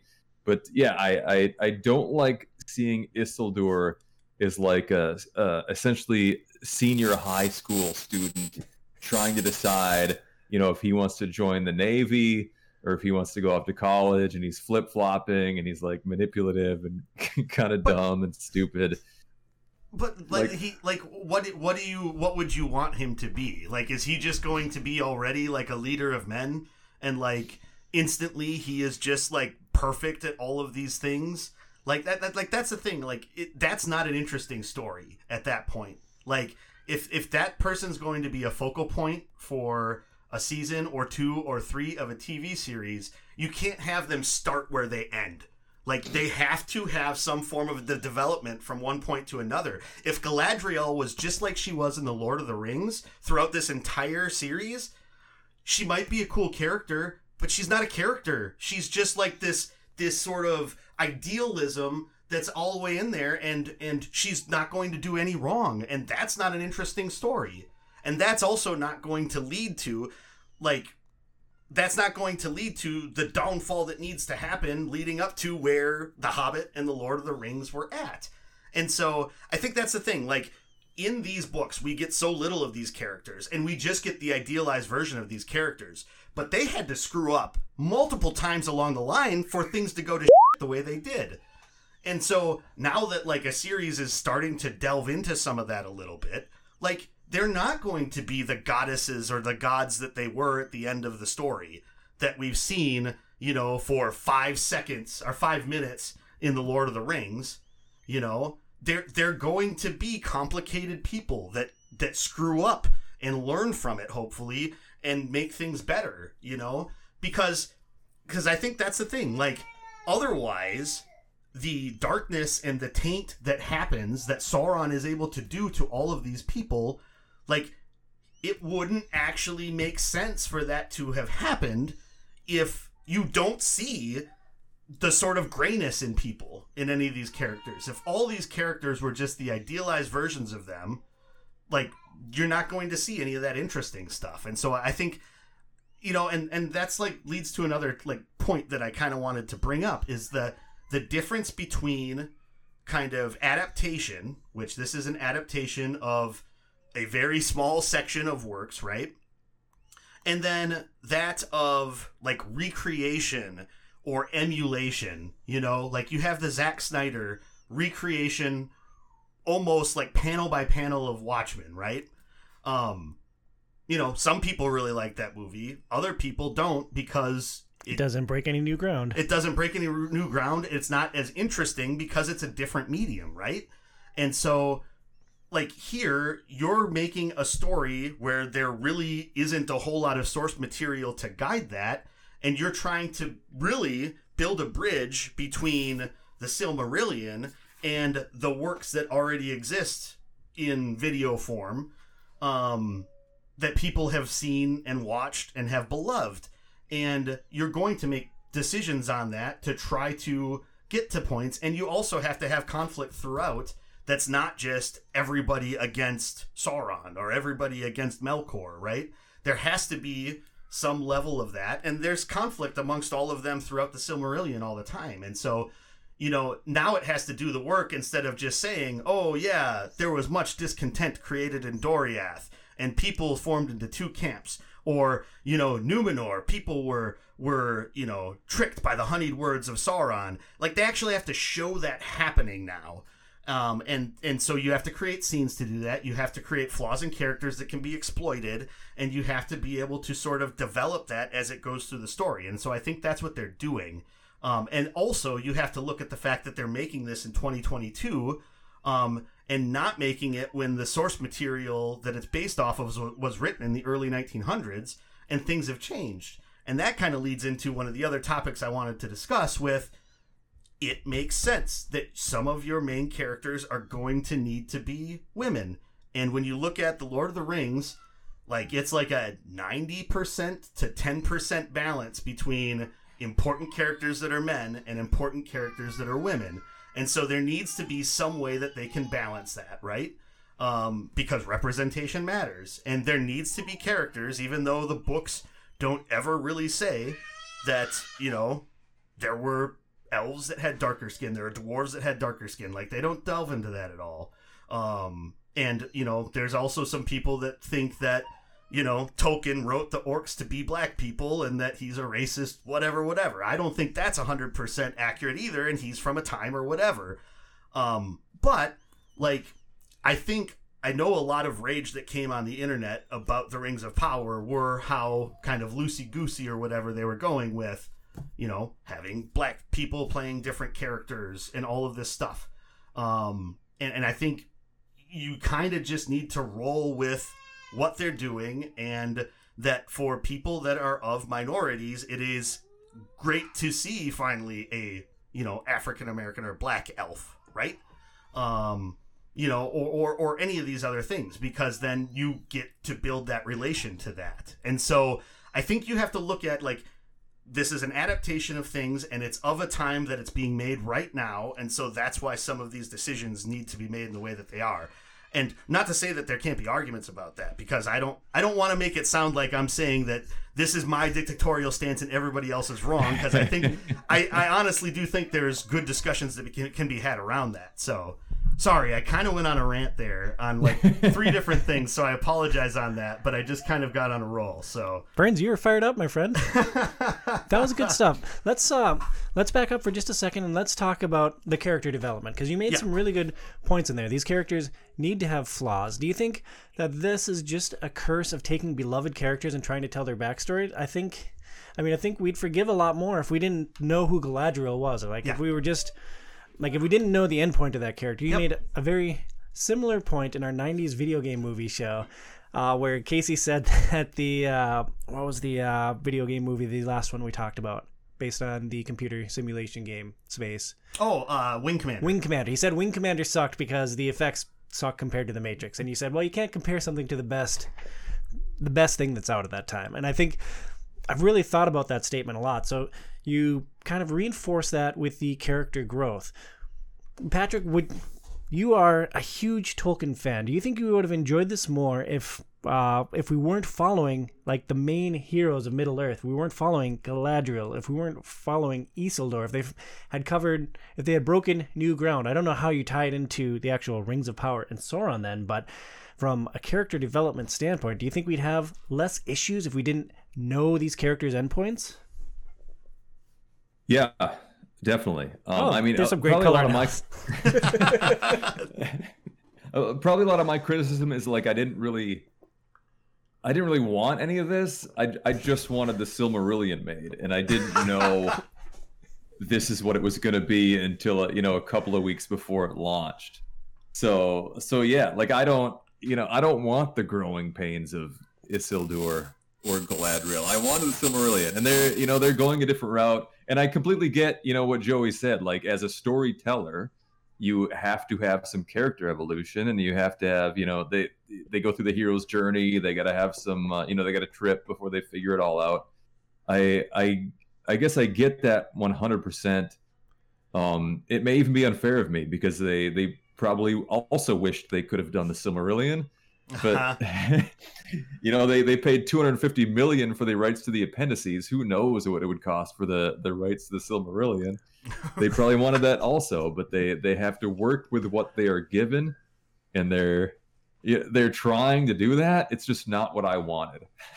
And real quick tangent, like how crazy must the asking price be for the Silmarillion? If Amazon can't afford the rights to the Silmarillion, like, is the Silmarillion movie or series not going to happen until we all live in the Shadowrun world and like Megacorps rule the earth?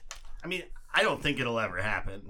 I don't either, because I don't think it's that good. But I mean, I think it's good. I think trying to make this into like a series or a TV show or something would be as hard as trying to make it into a cohesive novel from start to finish, or a cohesive book from start to finish, in that it would be really difficult because it's just a lot of separate stories. And like the way to probably do it would be to, if you already had an existing show. So like, for instance, say Rings of Power just does crazy good, right? Lots of people watch it. Whatever metrics Amazon uses to track it, it does extremely well. And then they're like, hey, this is the power of this show, right? And so then they can convince them to say, hey, these stories are important. We want to include pieces of them in there, or alongside of it, or something like that. And what you would do is you would either like release it as a companion piece. So like in between seasons of the Rings of Power, you would have a couple of stories. So the Children of Hurin, and you would do that as like a 2 or 3 episode miniseries or something like that. Or Beren and Luthien, and do that as like a 2 or 3 episode miniseries. Let it live as just its thing, or the creation of the world, and make that as little one-off pieces instead of trying to say this is the Silmarillion. It's going to be a 5 season epic where we're trying to tell all these different things that don't really mesh together. I think that would be the better way to do it. I still don't think we would ever see it, because it sounds like if they got $250 million for the end of a book, like it would be fascinating to know how those negotiations worked out. Right. Let's turn now to representation. Another part of, I don't want to say your rant, but your role. Another part of your role was the representation.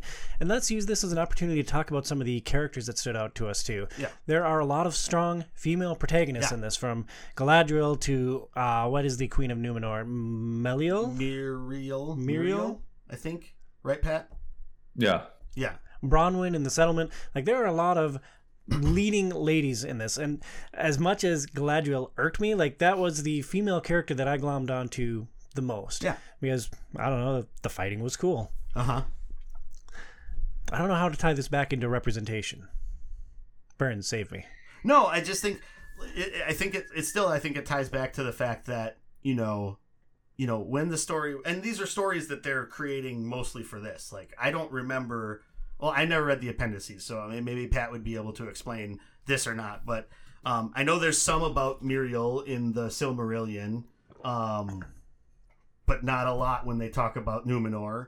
And I don't know if in the appendices there's anything around either Arondir or Bronwyn and sort of the battle in the Southlands, right?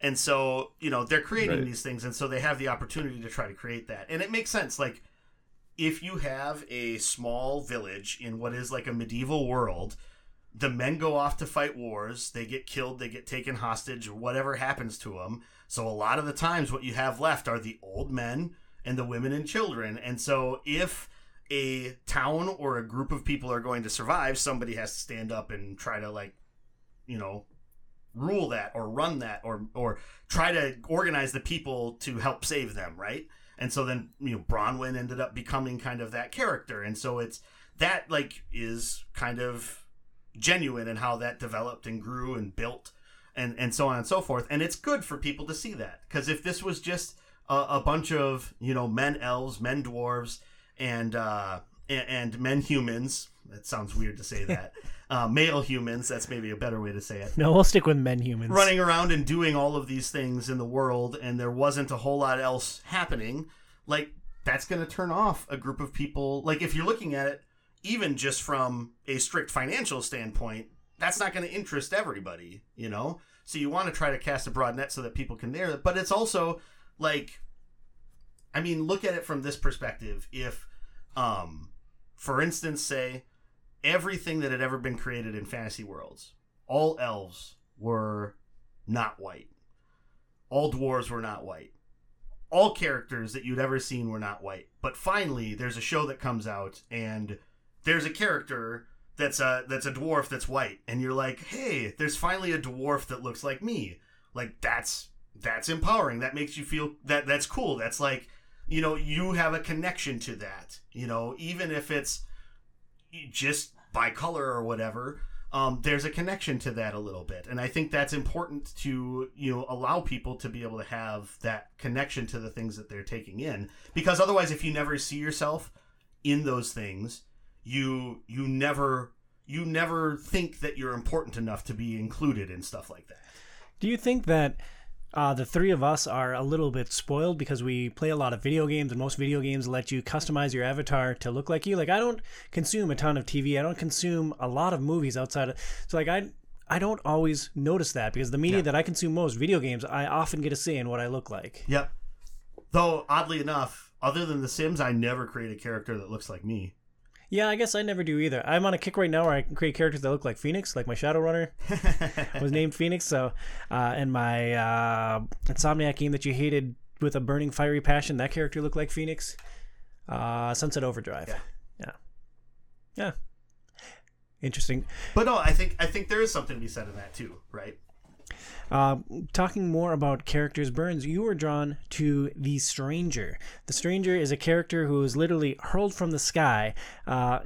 He's like a falling star. He just about crushes a hobbit encampment, and he's one of the mainish characters throughout the show. What drew you to this tall, lanky weirdo? So I really think the big thing with that was just how they use that character. And his interplay with the hobbits he meets, right? And kind of that development through that. And I don't want to really get into spoilers at all at this point. And maybe at the end of the episode we could say, hey, last like 5-10 minutes we talk all spoilers and can postulate on whatever we're thinking on things. But I think they did a really good they did a really good job of making it interesting and never really knowing, because I mean the character called the Stranger, never really knowing like how they fit into everything, what they might be, who they might be. I think they did. I think that was awesome, and that also helped pay off like a different reveal at the later points of the series as well.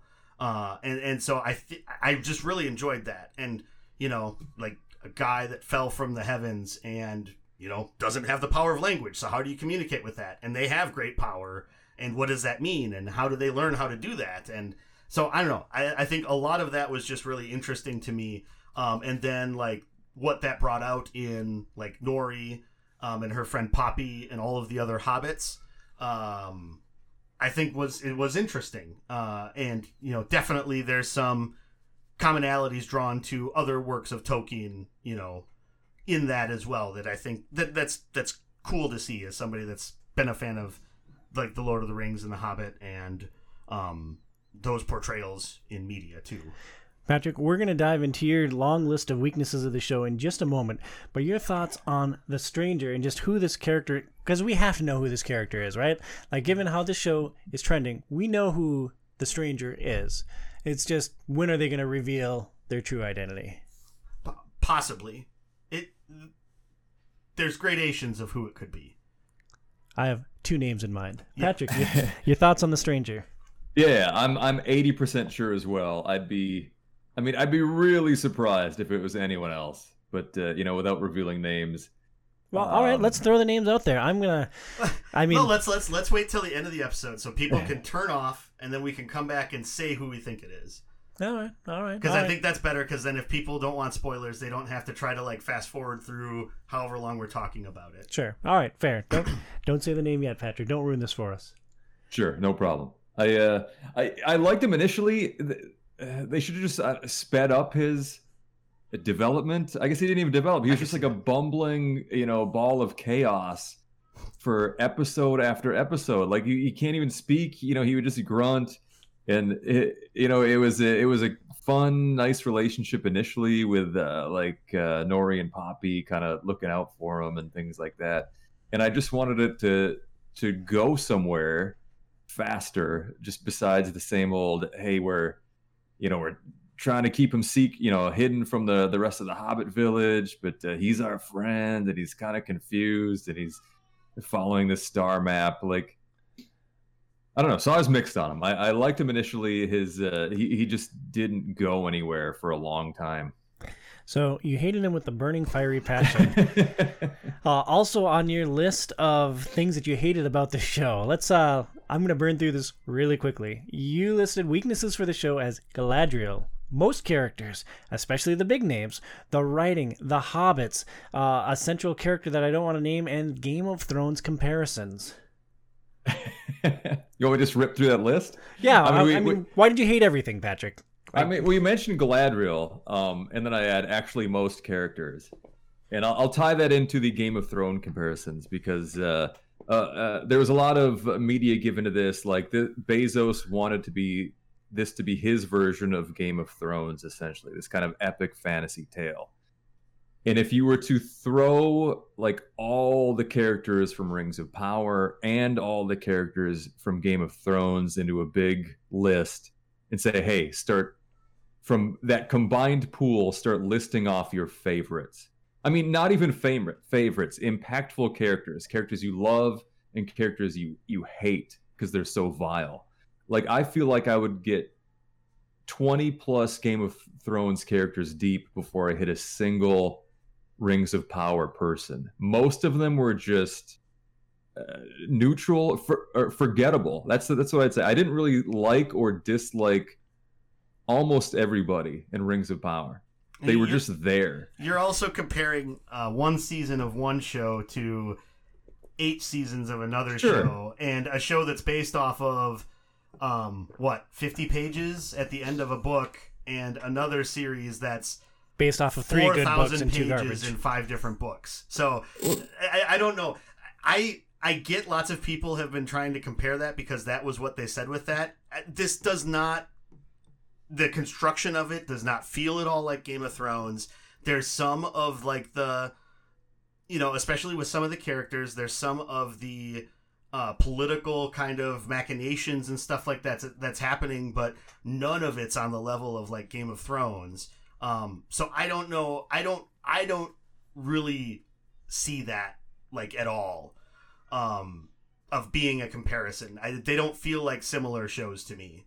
But even after one season of Game of Thrones, I remember, I love Tyrion and Bronn. I liked Arya and Ned. I hated Cersei. Hated Joffrey. I just am mostly emotionless on a lot of these characters. I kind of liked the relationship with Durin and Elrond and Disa, Durin's wife. I kind of like that dynamic. The rest of them, they're just, I don't know. I could give or take and most of the characters in Rings of Power. Yeah, I mean, I guess if we're gonna compare that, then I really liked Elrond and Durin and Disa, like that dynamic between those three, and then the King Durin. I really liked all of that aspect of it. I did not like Gil-galad. Like, he just seemed so blah. Like, I didn't know where he was coming from. So I will give you that one. But Celebrimbor, I really liked. I really liked Galadriel. Haldreth, I liked a lot. And I liked the inclusion of the hobbits and like the different personalities of the hobbit people, and sort of Nori being the one hobbit that kind of is mirroring a lot of the hobbits that we see in a lot of the other books, and then everybody else just being, we're this nomadic race that want to wander around and go to our market and gather more berries. Like, you know, let's just do this. Do you think the stranger will have a hard-on for hobbits his entire existence? Maybe not. I don't know. He got his name the Stranger from doing the old trick. But then that's the big spoiler. Spoiler alert! Sorry, everybody. I didn't want to reveal that. The Chancellor in Numenor, I think they're kind of setting up to be like that political machinations type of dude, similar to maybe like, not necessarily like a Varys, but something similar to that, or a Pycelle, or someone that was on like the king's court and trying to manipulate things that's going to make it best for them. Maybe Littlefinger, something like that, right? Do you think that'll play when he's the only like politician in the show? Like, who's he going to play off of? Like, what is the intrigue going to be there? Well, it'll probably be him versus the queen, versus then along with like Ariandel, and his daughter. So I think there's enough of those, and then probably Galadriel or maybe Elrond or something like that. Like, there'll be an elvish contingent that will be in there as well. So I don't know. I think there's lots of possibilities. Like, this was a lot of like the setup to build off of a lot of those things. But I do think there's some strong characters in there that I've liked or that have been built up to be kind of bads. One of the characters that I really liked that was interesting to me was Adar. I can't remember exactly how they pronounced it, but basically the elf that was captured by Sauron ages ago and is basically the parent of all of the orcs, right? They prefer Uruk. Or Uruk, the Uruk-hai, right? And like I actually really was intrigued by that character. Because at first it seemed like it was just going to be this is just this brooding, dark, evil dude. But you see that it's like everything he's doing is because he loves the orcs. And like was part of their creation and wants to do what's best for them. And I think that's a really interesting character in the position of where everything's going to be set up. I'm really intrigued to see what happens with that character. And I think there's characters out there.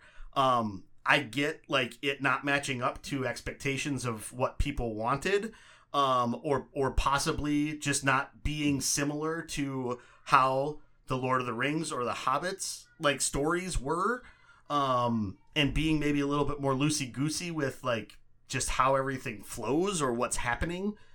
So I can get those criticisms of that also, but I think they did pretty well with a lot of those things. And if I can put some words in your mouth, I think you like the nuance to the characters, that no one is 100% good, 100% bad. That's not something that I really like thought about, but that is unique. Like, the comparisons to Game of Thrones are kind of inescapable because that's like the other big fantasy show, right? And like the Starks are good, the Lannisters are bad, and there's small degrees of gradation. But you made a point in the show notes that there's a lot more of that gray area with these characters, which is really interesting. Yeah, really, Elrond I feel like is the only one that like doesn't have a whole lot of like he was put into a situation where you said manipulate Durin. He had to like convince him, right? You know, and he was put in a terrible position as to why he had to convince Durin that like, hey, we need you to get this for us.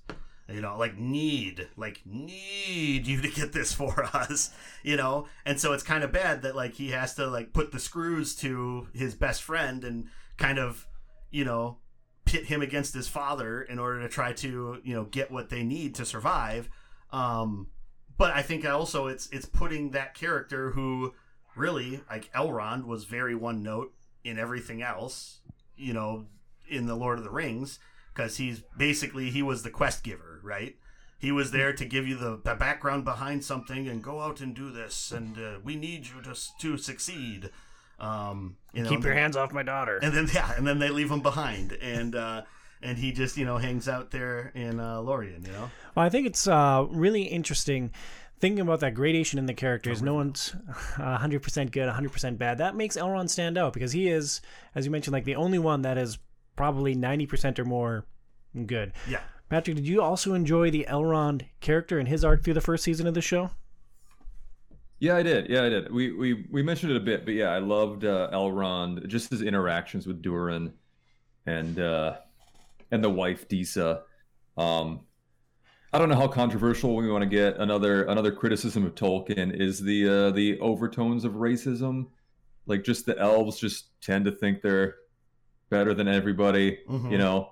Interracial coupling is virtually non-existent throughout the history of Middle-earth. Hey, it happened twice in the Silmarillion. But I mean, and that's it. And it's so obscure and like forbidden that those are the two of the greatest love stories of all time, because like the elves overcame their disgust for men. So are you trying to build up to saying you wanted Elrond and Disa to get it on? Is that what you're saying? Yeah, I mean, yeah. Hopefully in season 2 they lead to like just open marriage. They have. It's kind of like when we were in the hot tub down in Florida, Patrick, and like that couple was overtly referring to how attractive you are and like how hot your girlfriend must be. Yeah, that's what I'd like to see happen with Elrond and the dwarves. They're hot tubbing in an underground hot spring. The elven wine is flowing. Bernsey, if you could push this show into one spin-off, what do you think would be like the best aspect of the show to focus on for its own thing? So like it would be a separate show that would focus on one character or one aspect? Mm-hmm. Yes. That's a good question. Yeah. So I think I would really like to see like Elrond and Durin and kind of like their like I wanted to say like buddy cop, but it's not a cop show, but like just them palling around and doing whatever adventures led to like the stuff now. I think that would be fun and interesting because like legitimately it was so much fun to watch like those two together, They were far and away my favorite part of the show. Yeah, they were really good. Yeah. And so I think that would be fun. That would be fun to see. One thing that drove me crazy with this show, and so many Tolkien nits, but Mithril isn't magic. Like, I don't know how it's healing this corruption. I don't know how like they're just gonna like wear it and it's gonna magically fix everything that's wrong with the elves. Like, that drove me crazy that apparently Mithril has these magic powers. It's a bit of a nitpick, but I get where you're going there. Any hardcore Tolkien nerd, myself especially, I think there's a lot of liberties they took just to create conflict or character dynamics between the two of them. Yeah, and it's completely made up, I guess, to create this the manipulation you kind of talked about, or the diplomacy between the elves and the dwarves. Well, and it's also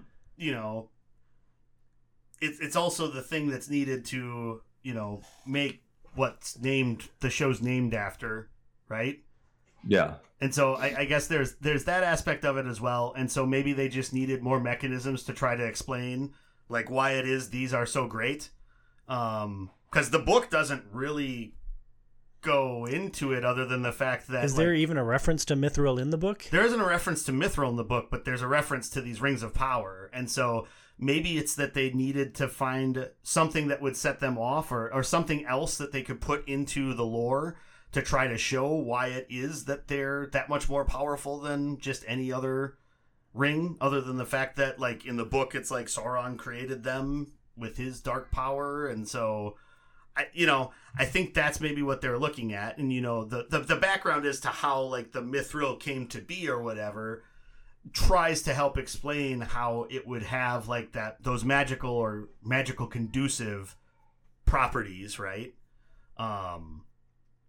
So I think they were just trying to find, like, what is it that makes these rings not like the ring that you have on your finger, right? Like, what is it about them other than just somebody did a really good job making it that, like, actually gives it the more magical powers that they have to be, like, the MacGuffin through all of the stuff later on in in the timeline, and then like what's going to be the formulation of all the conflict of everybody, in the current timeline that we're going to be exploring.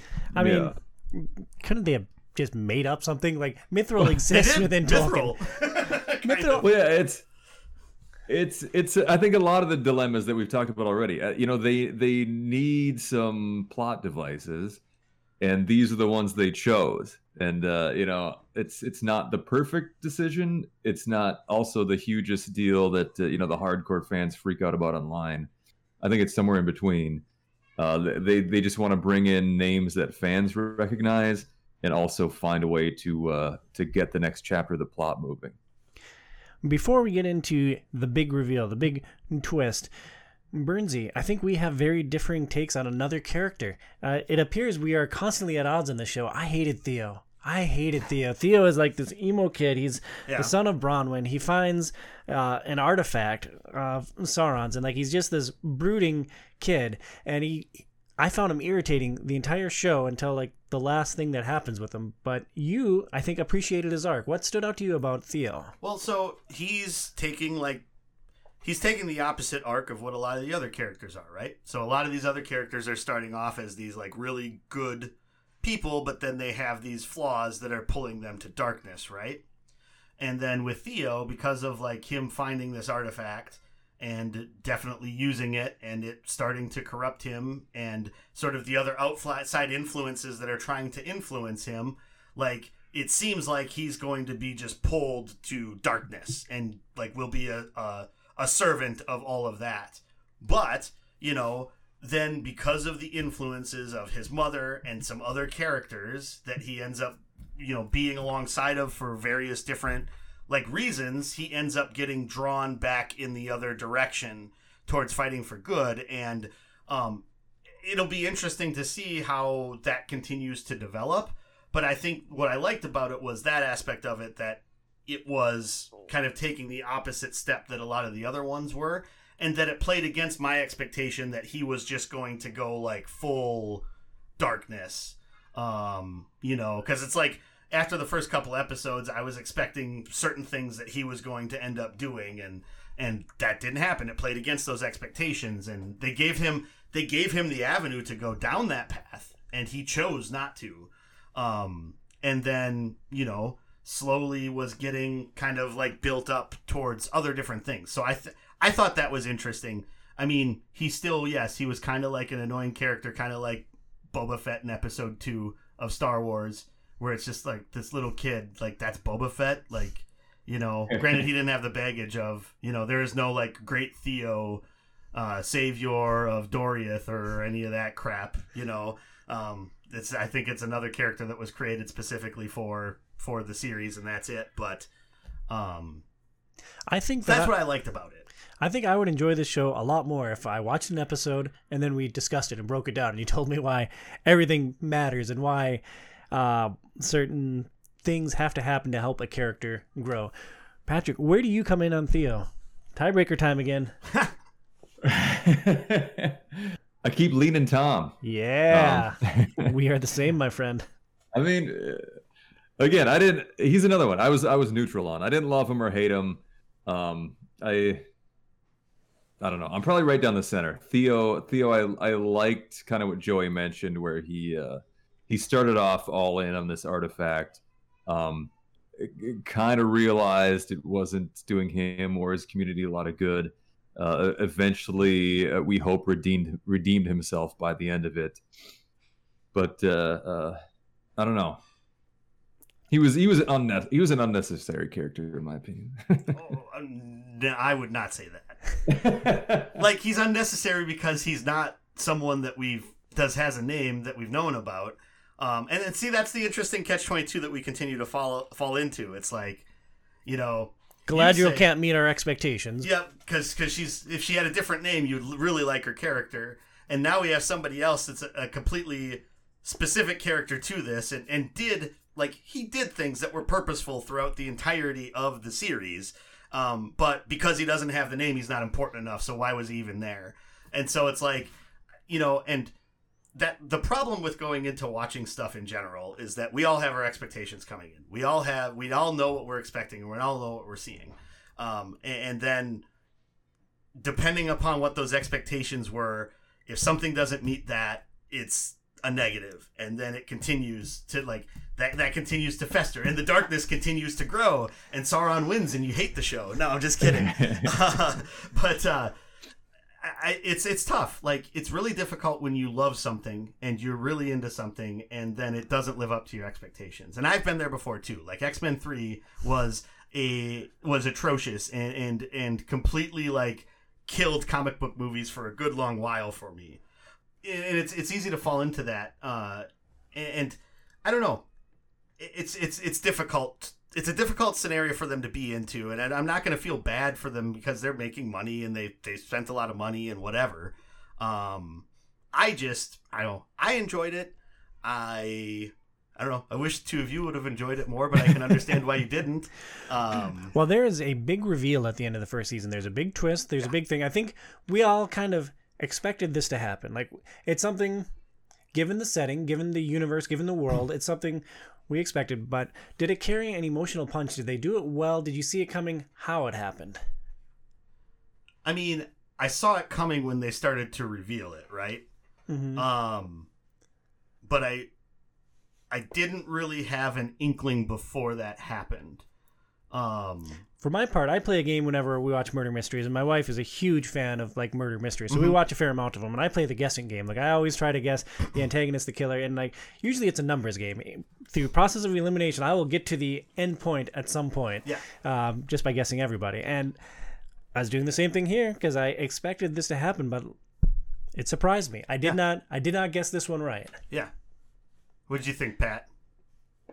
Without saying it, I guess I was wrong as well. I did not see that coming.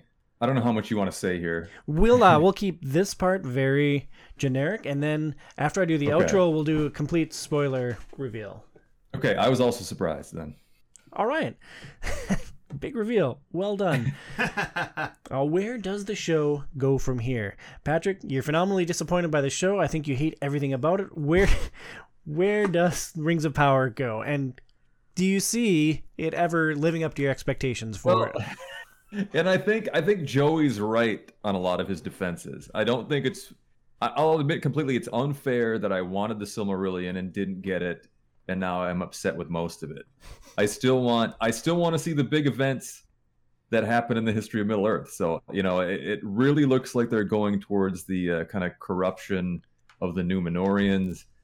That, again, I don't know if this is a spoiler, that ends with them making some pretty bad decisions. I think that's going to happen. I'd love to see that. It also looks like we're going to see the events of Durin's Bane, which I think casual fans of Lord of the Rings should know what that is. It looks like they're headed towards that direction as well. So I'd love to see those two events.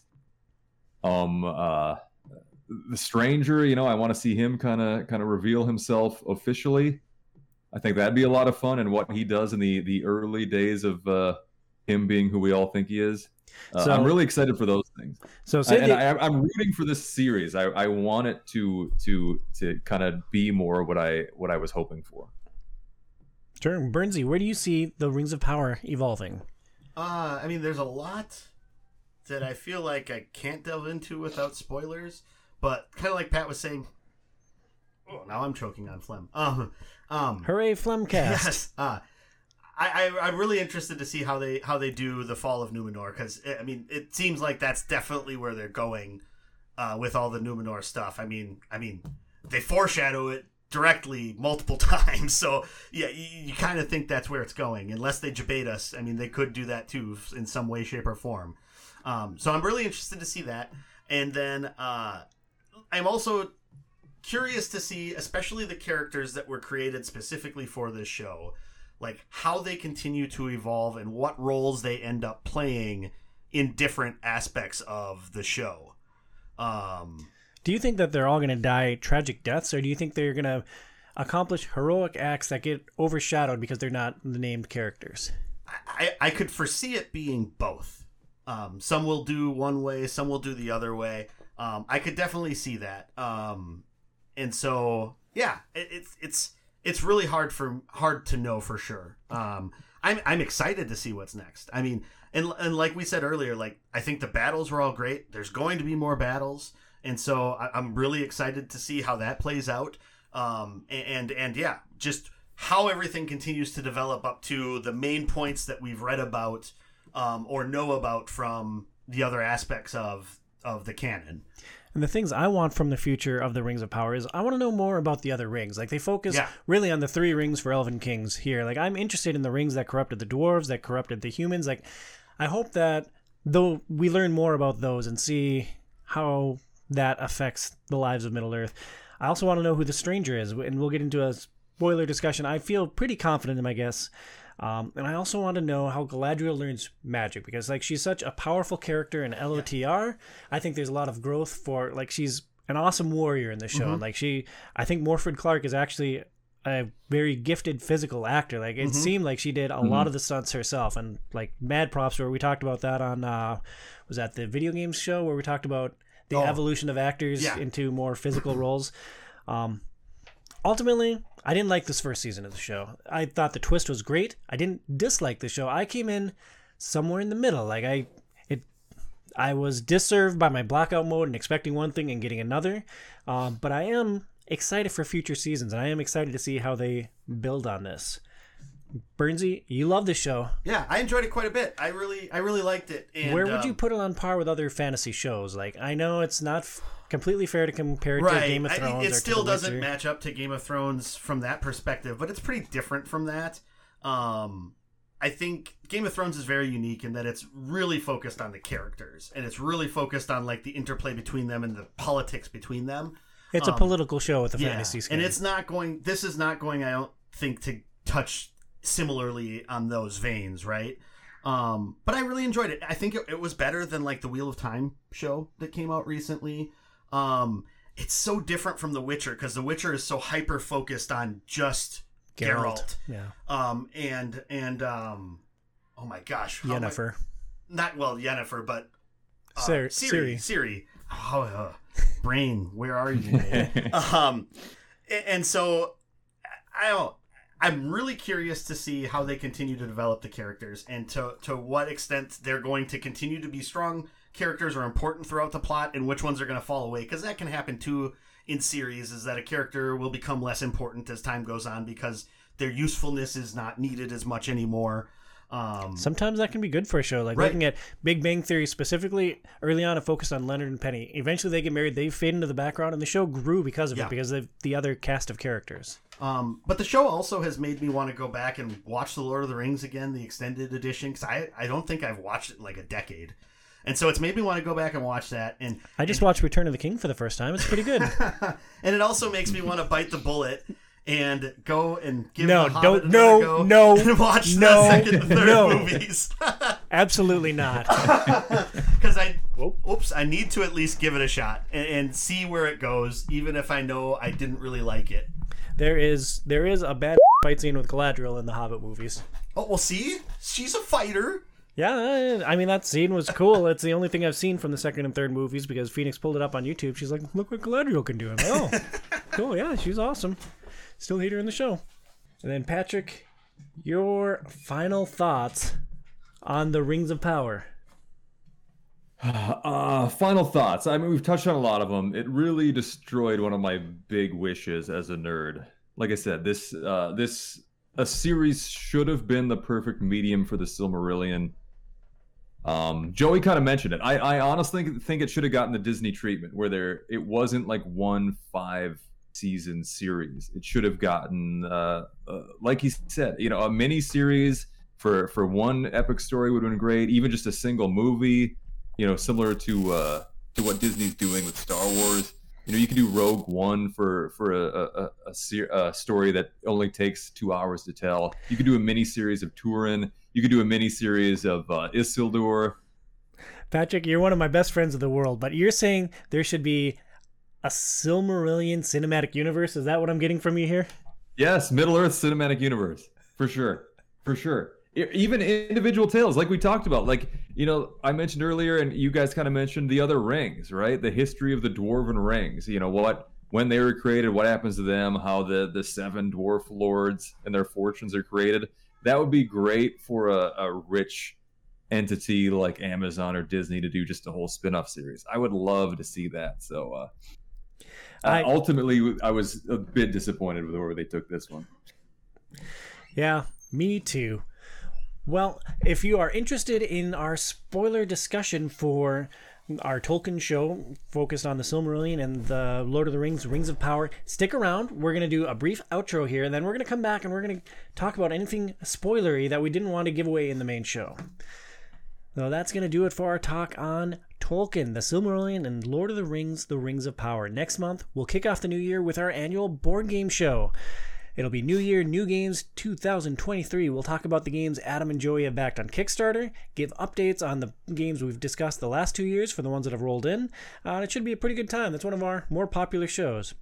Thank you so much for listening to this episode of Outside is Overrated. Please review us on your favorite podcast platform and consider supporting our show at Patreon at patreon.com/OIO.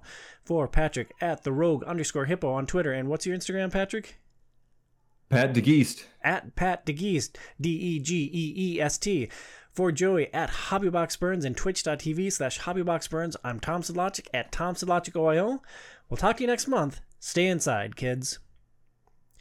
All right, guys, this is the end of the show. Hopefully, anyone still listening is interested in spoilers. Spoiler alert, spoiler alert, spoiler alert. We are going to, I mean, there's no spoilers with the Silmarillion, right? Like, that book is written, it's 500 years old and it reads like it's 1,000 years old. Sure.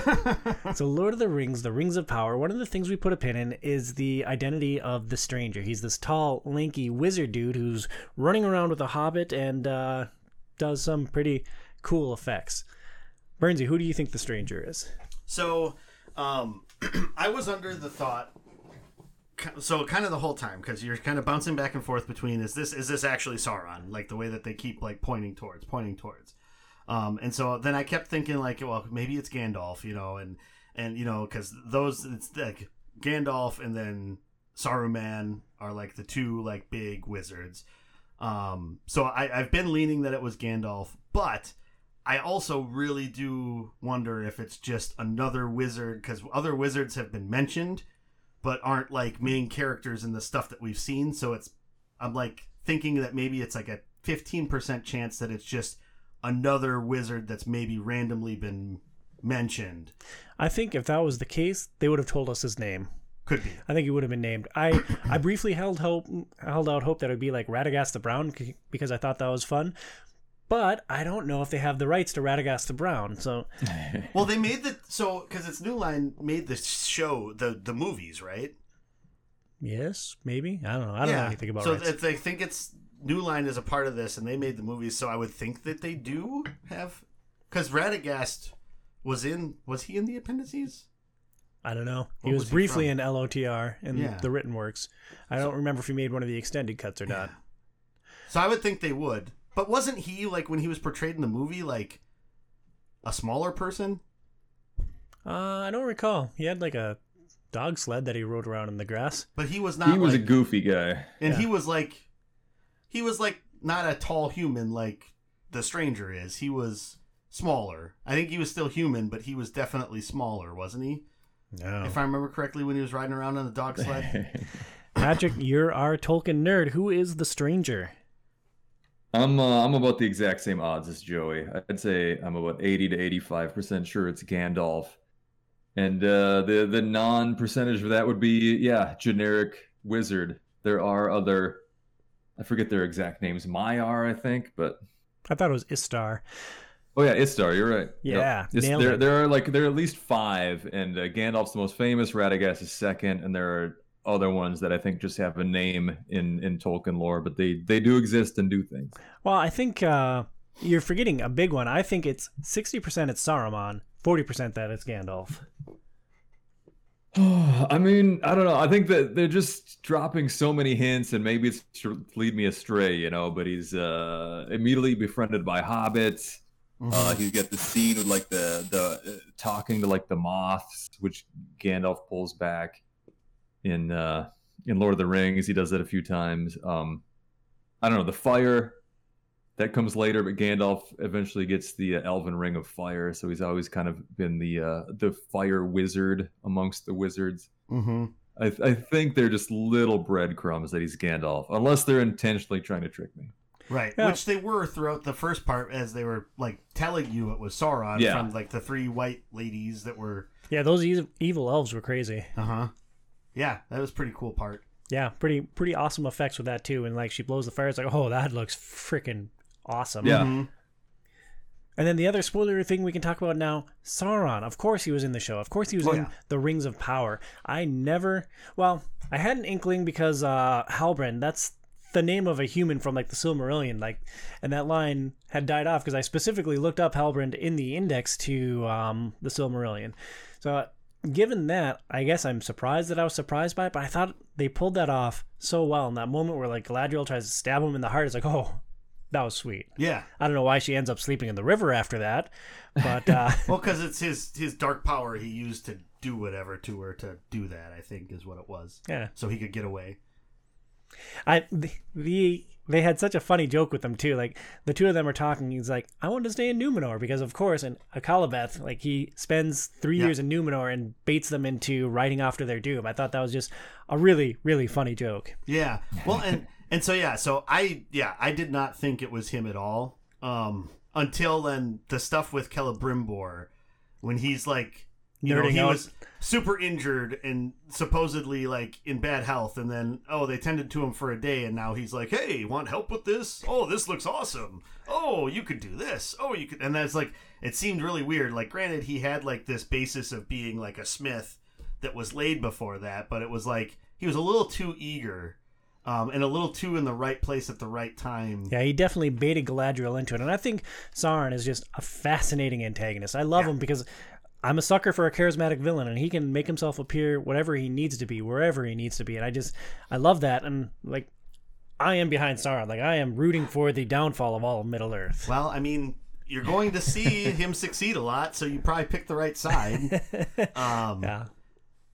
Yeah, and that's the thing. That's one of the things that I'm really interested is to see now that that's revealed, like in season 2, like how does he act? And now that we know that he's that, like getting sort of that like irony of who he is, but the other characters don't, for the most part.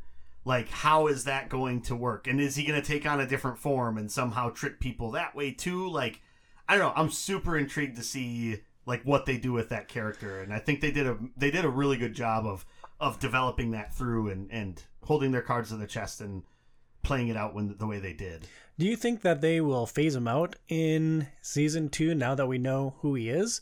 Do you think he'll assume a new form? Do you think that they will focus on the other characters?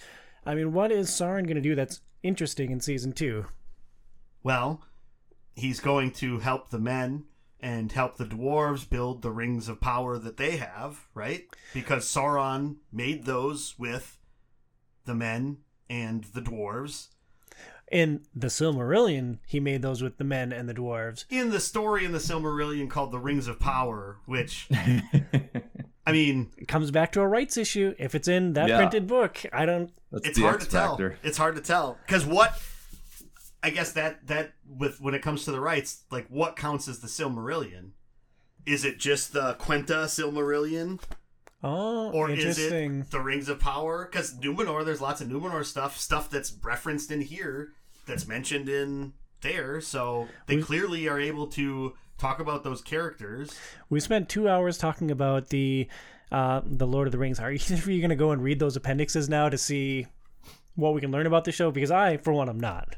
I mean, I never did, so I would be curious to look at it and see what's in it. But I remember trying to read it when I was a kid, when I finished the Return of the King, and it was just like, no. None of this makes sense anymore. Any other spoilers that we want to talk about from the show? Was there any big things that we avoided talking about on the main show? So yeah, I seriously thought that Theo was going to kill his mom. Like, that's where I thought that was going, and then at one moment he was just going to stab her, and then he was going to be the key linchpin to, like, the darkness taking over. That would be dark. And I think they did. I also really liked the whole thing that they kept calling it the Southlands, the Southlands, the Southlands. And there was like that inkling in the back of my head was like, okay, is this going to eventually be Mordor? But then they win, and it's just like, oh, okay. Yeah, so maybe not. And I then thought Mordor was in the north. I mean, I could use more maps of Middle Earth. No, it was always. I was pretty sure I. The nerdy answer is that the events of the Lord of the Rings all take place in essentially the northwest of Middle Earth, and all other realms are virtually ignored. But for the northwest realm of Middle Earth, Mordor is in the southeast. Oh, interesting. So it's technically kind of more towards the center of Middle Earth, but you never really hear about anything beyond that further south in the books. Huh. So yeah, and I thought the whole like fall of the Southlands into Mordor, I liked how that played out. And I'm really curious, like if you can actually create a volcano with the river. It worked. Geothermal energy, dude. Yeah, cool effects. Like that looked awesome. Yeah. So that because the other thing that I'm really interested to see where it goes in season 2 is like, is Adar really going to be 100% behind Sauron, or is he going to see that like Sauron's just using the orcs and doesn't care about them as people? Adar's gonna die. Well, I figure he's going to die, but like, it's like, how is that going to happen? Is he going to, in some way, defy Sauron in a meaningful way? I think it's going to be just like in Double Dragon, to go back to our 90s video game movie show again. They're going to call a meeting with all the orcs, and like Sauron's just going to murder Adar in front of all the orcs, and they're going to be like, all right, cool, we follow Sauron now. Possibly. I guess I could see that. I don't think that that's how it'll go, but... Oh, I guarantee it. 100%. Yeah. Because, I mean, they could do lots of weird things. Like, he could create some weird splinter group of orcs that ends up fighting against the orcs of Sauron in some way, shape, or form, but it doesn't actually end up meaning anything consequential other than to the happenings of this story kind of thing. Yeah, it's... I don't know. There's lots of possibilities of where a lot of that could go, I think. Do you guys think we will see an Ent at any point in this show? Wasn't there they briefly showed one for a little bit at one point, right? I don't remember an actual like moving, walking, or talking tree in the show. I thought there was a time when it was when the meteor was falling through the sky, and at one point they showed it flying through the sky, and I thought there was a couple of trees that were moving in one of the scenes. But that's all. I'm pretty sure that that's accurate. Good catch. I didn't see it, but I will say yes. I think they'll add some Ents. They're going for everything they can, and there's some old Ent stories that need to be told as well that I'd love to see. The Ent wives, where did they go? You know. I love you, Patrick. Eagles, there'll be eagles, I'm sure. I was surprised there weren't any eagles. Like, given the prominence of eagles across the Silmarillion, and again, stupid rights issues, but like the eagles are prevalent across other Tolkien works too. Yeah, I guess they didn't paint themselves into a corner enough where they needed them to get them out of it yet. So season 2, that's something like Lost really started to run into those corners in like season 3. So we'll see lots of eagles by season 3, I think. Yeah. Good stuff. Well, that is going to do it for our show on Tolkien, the Silmarillion, the Lord of the Ring, the Rings of Power. Thank you so much for listening, and we'll catch you next month. Bye, guys. Bye. And if anybody else has any other weird theories or thoughts, let us know, because I'm intrigued what other people think. Yeah, overratedpod@gmail.com or at ThompsonLogicOIO on Twitter.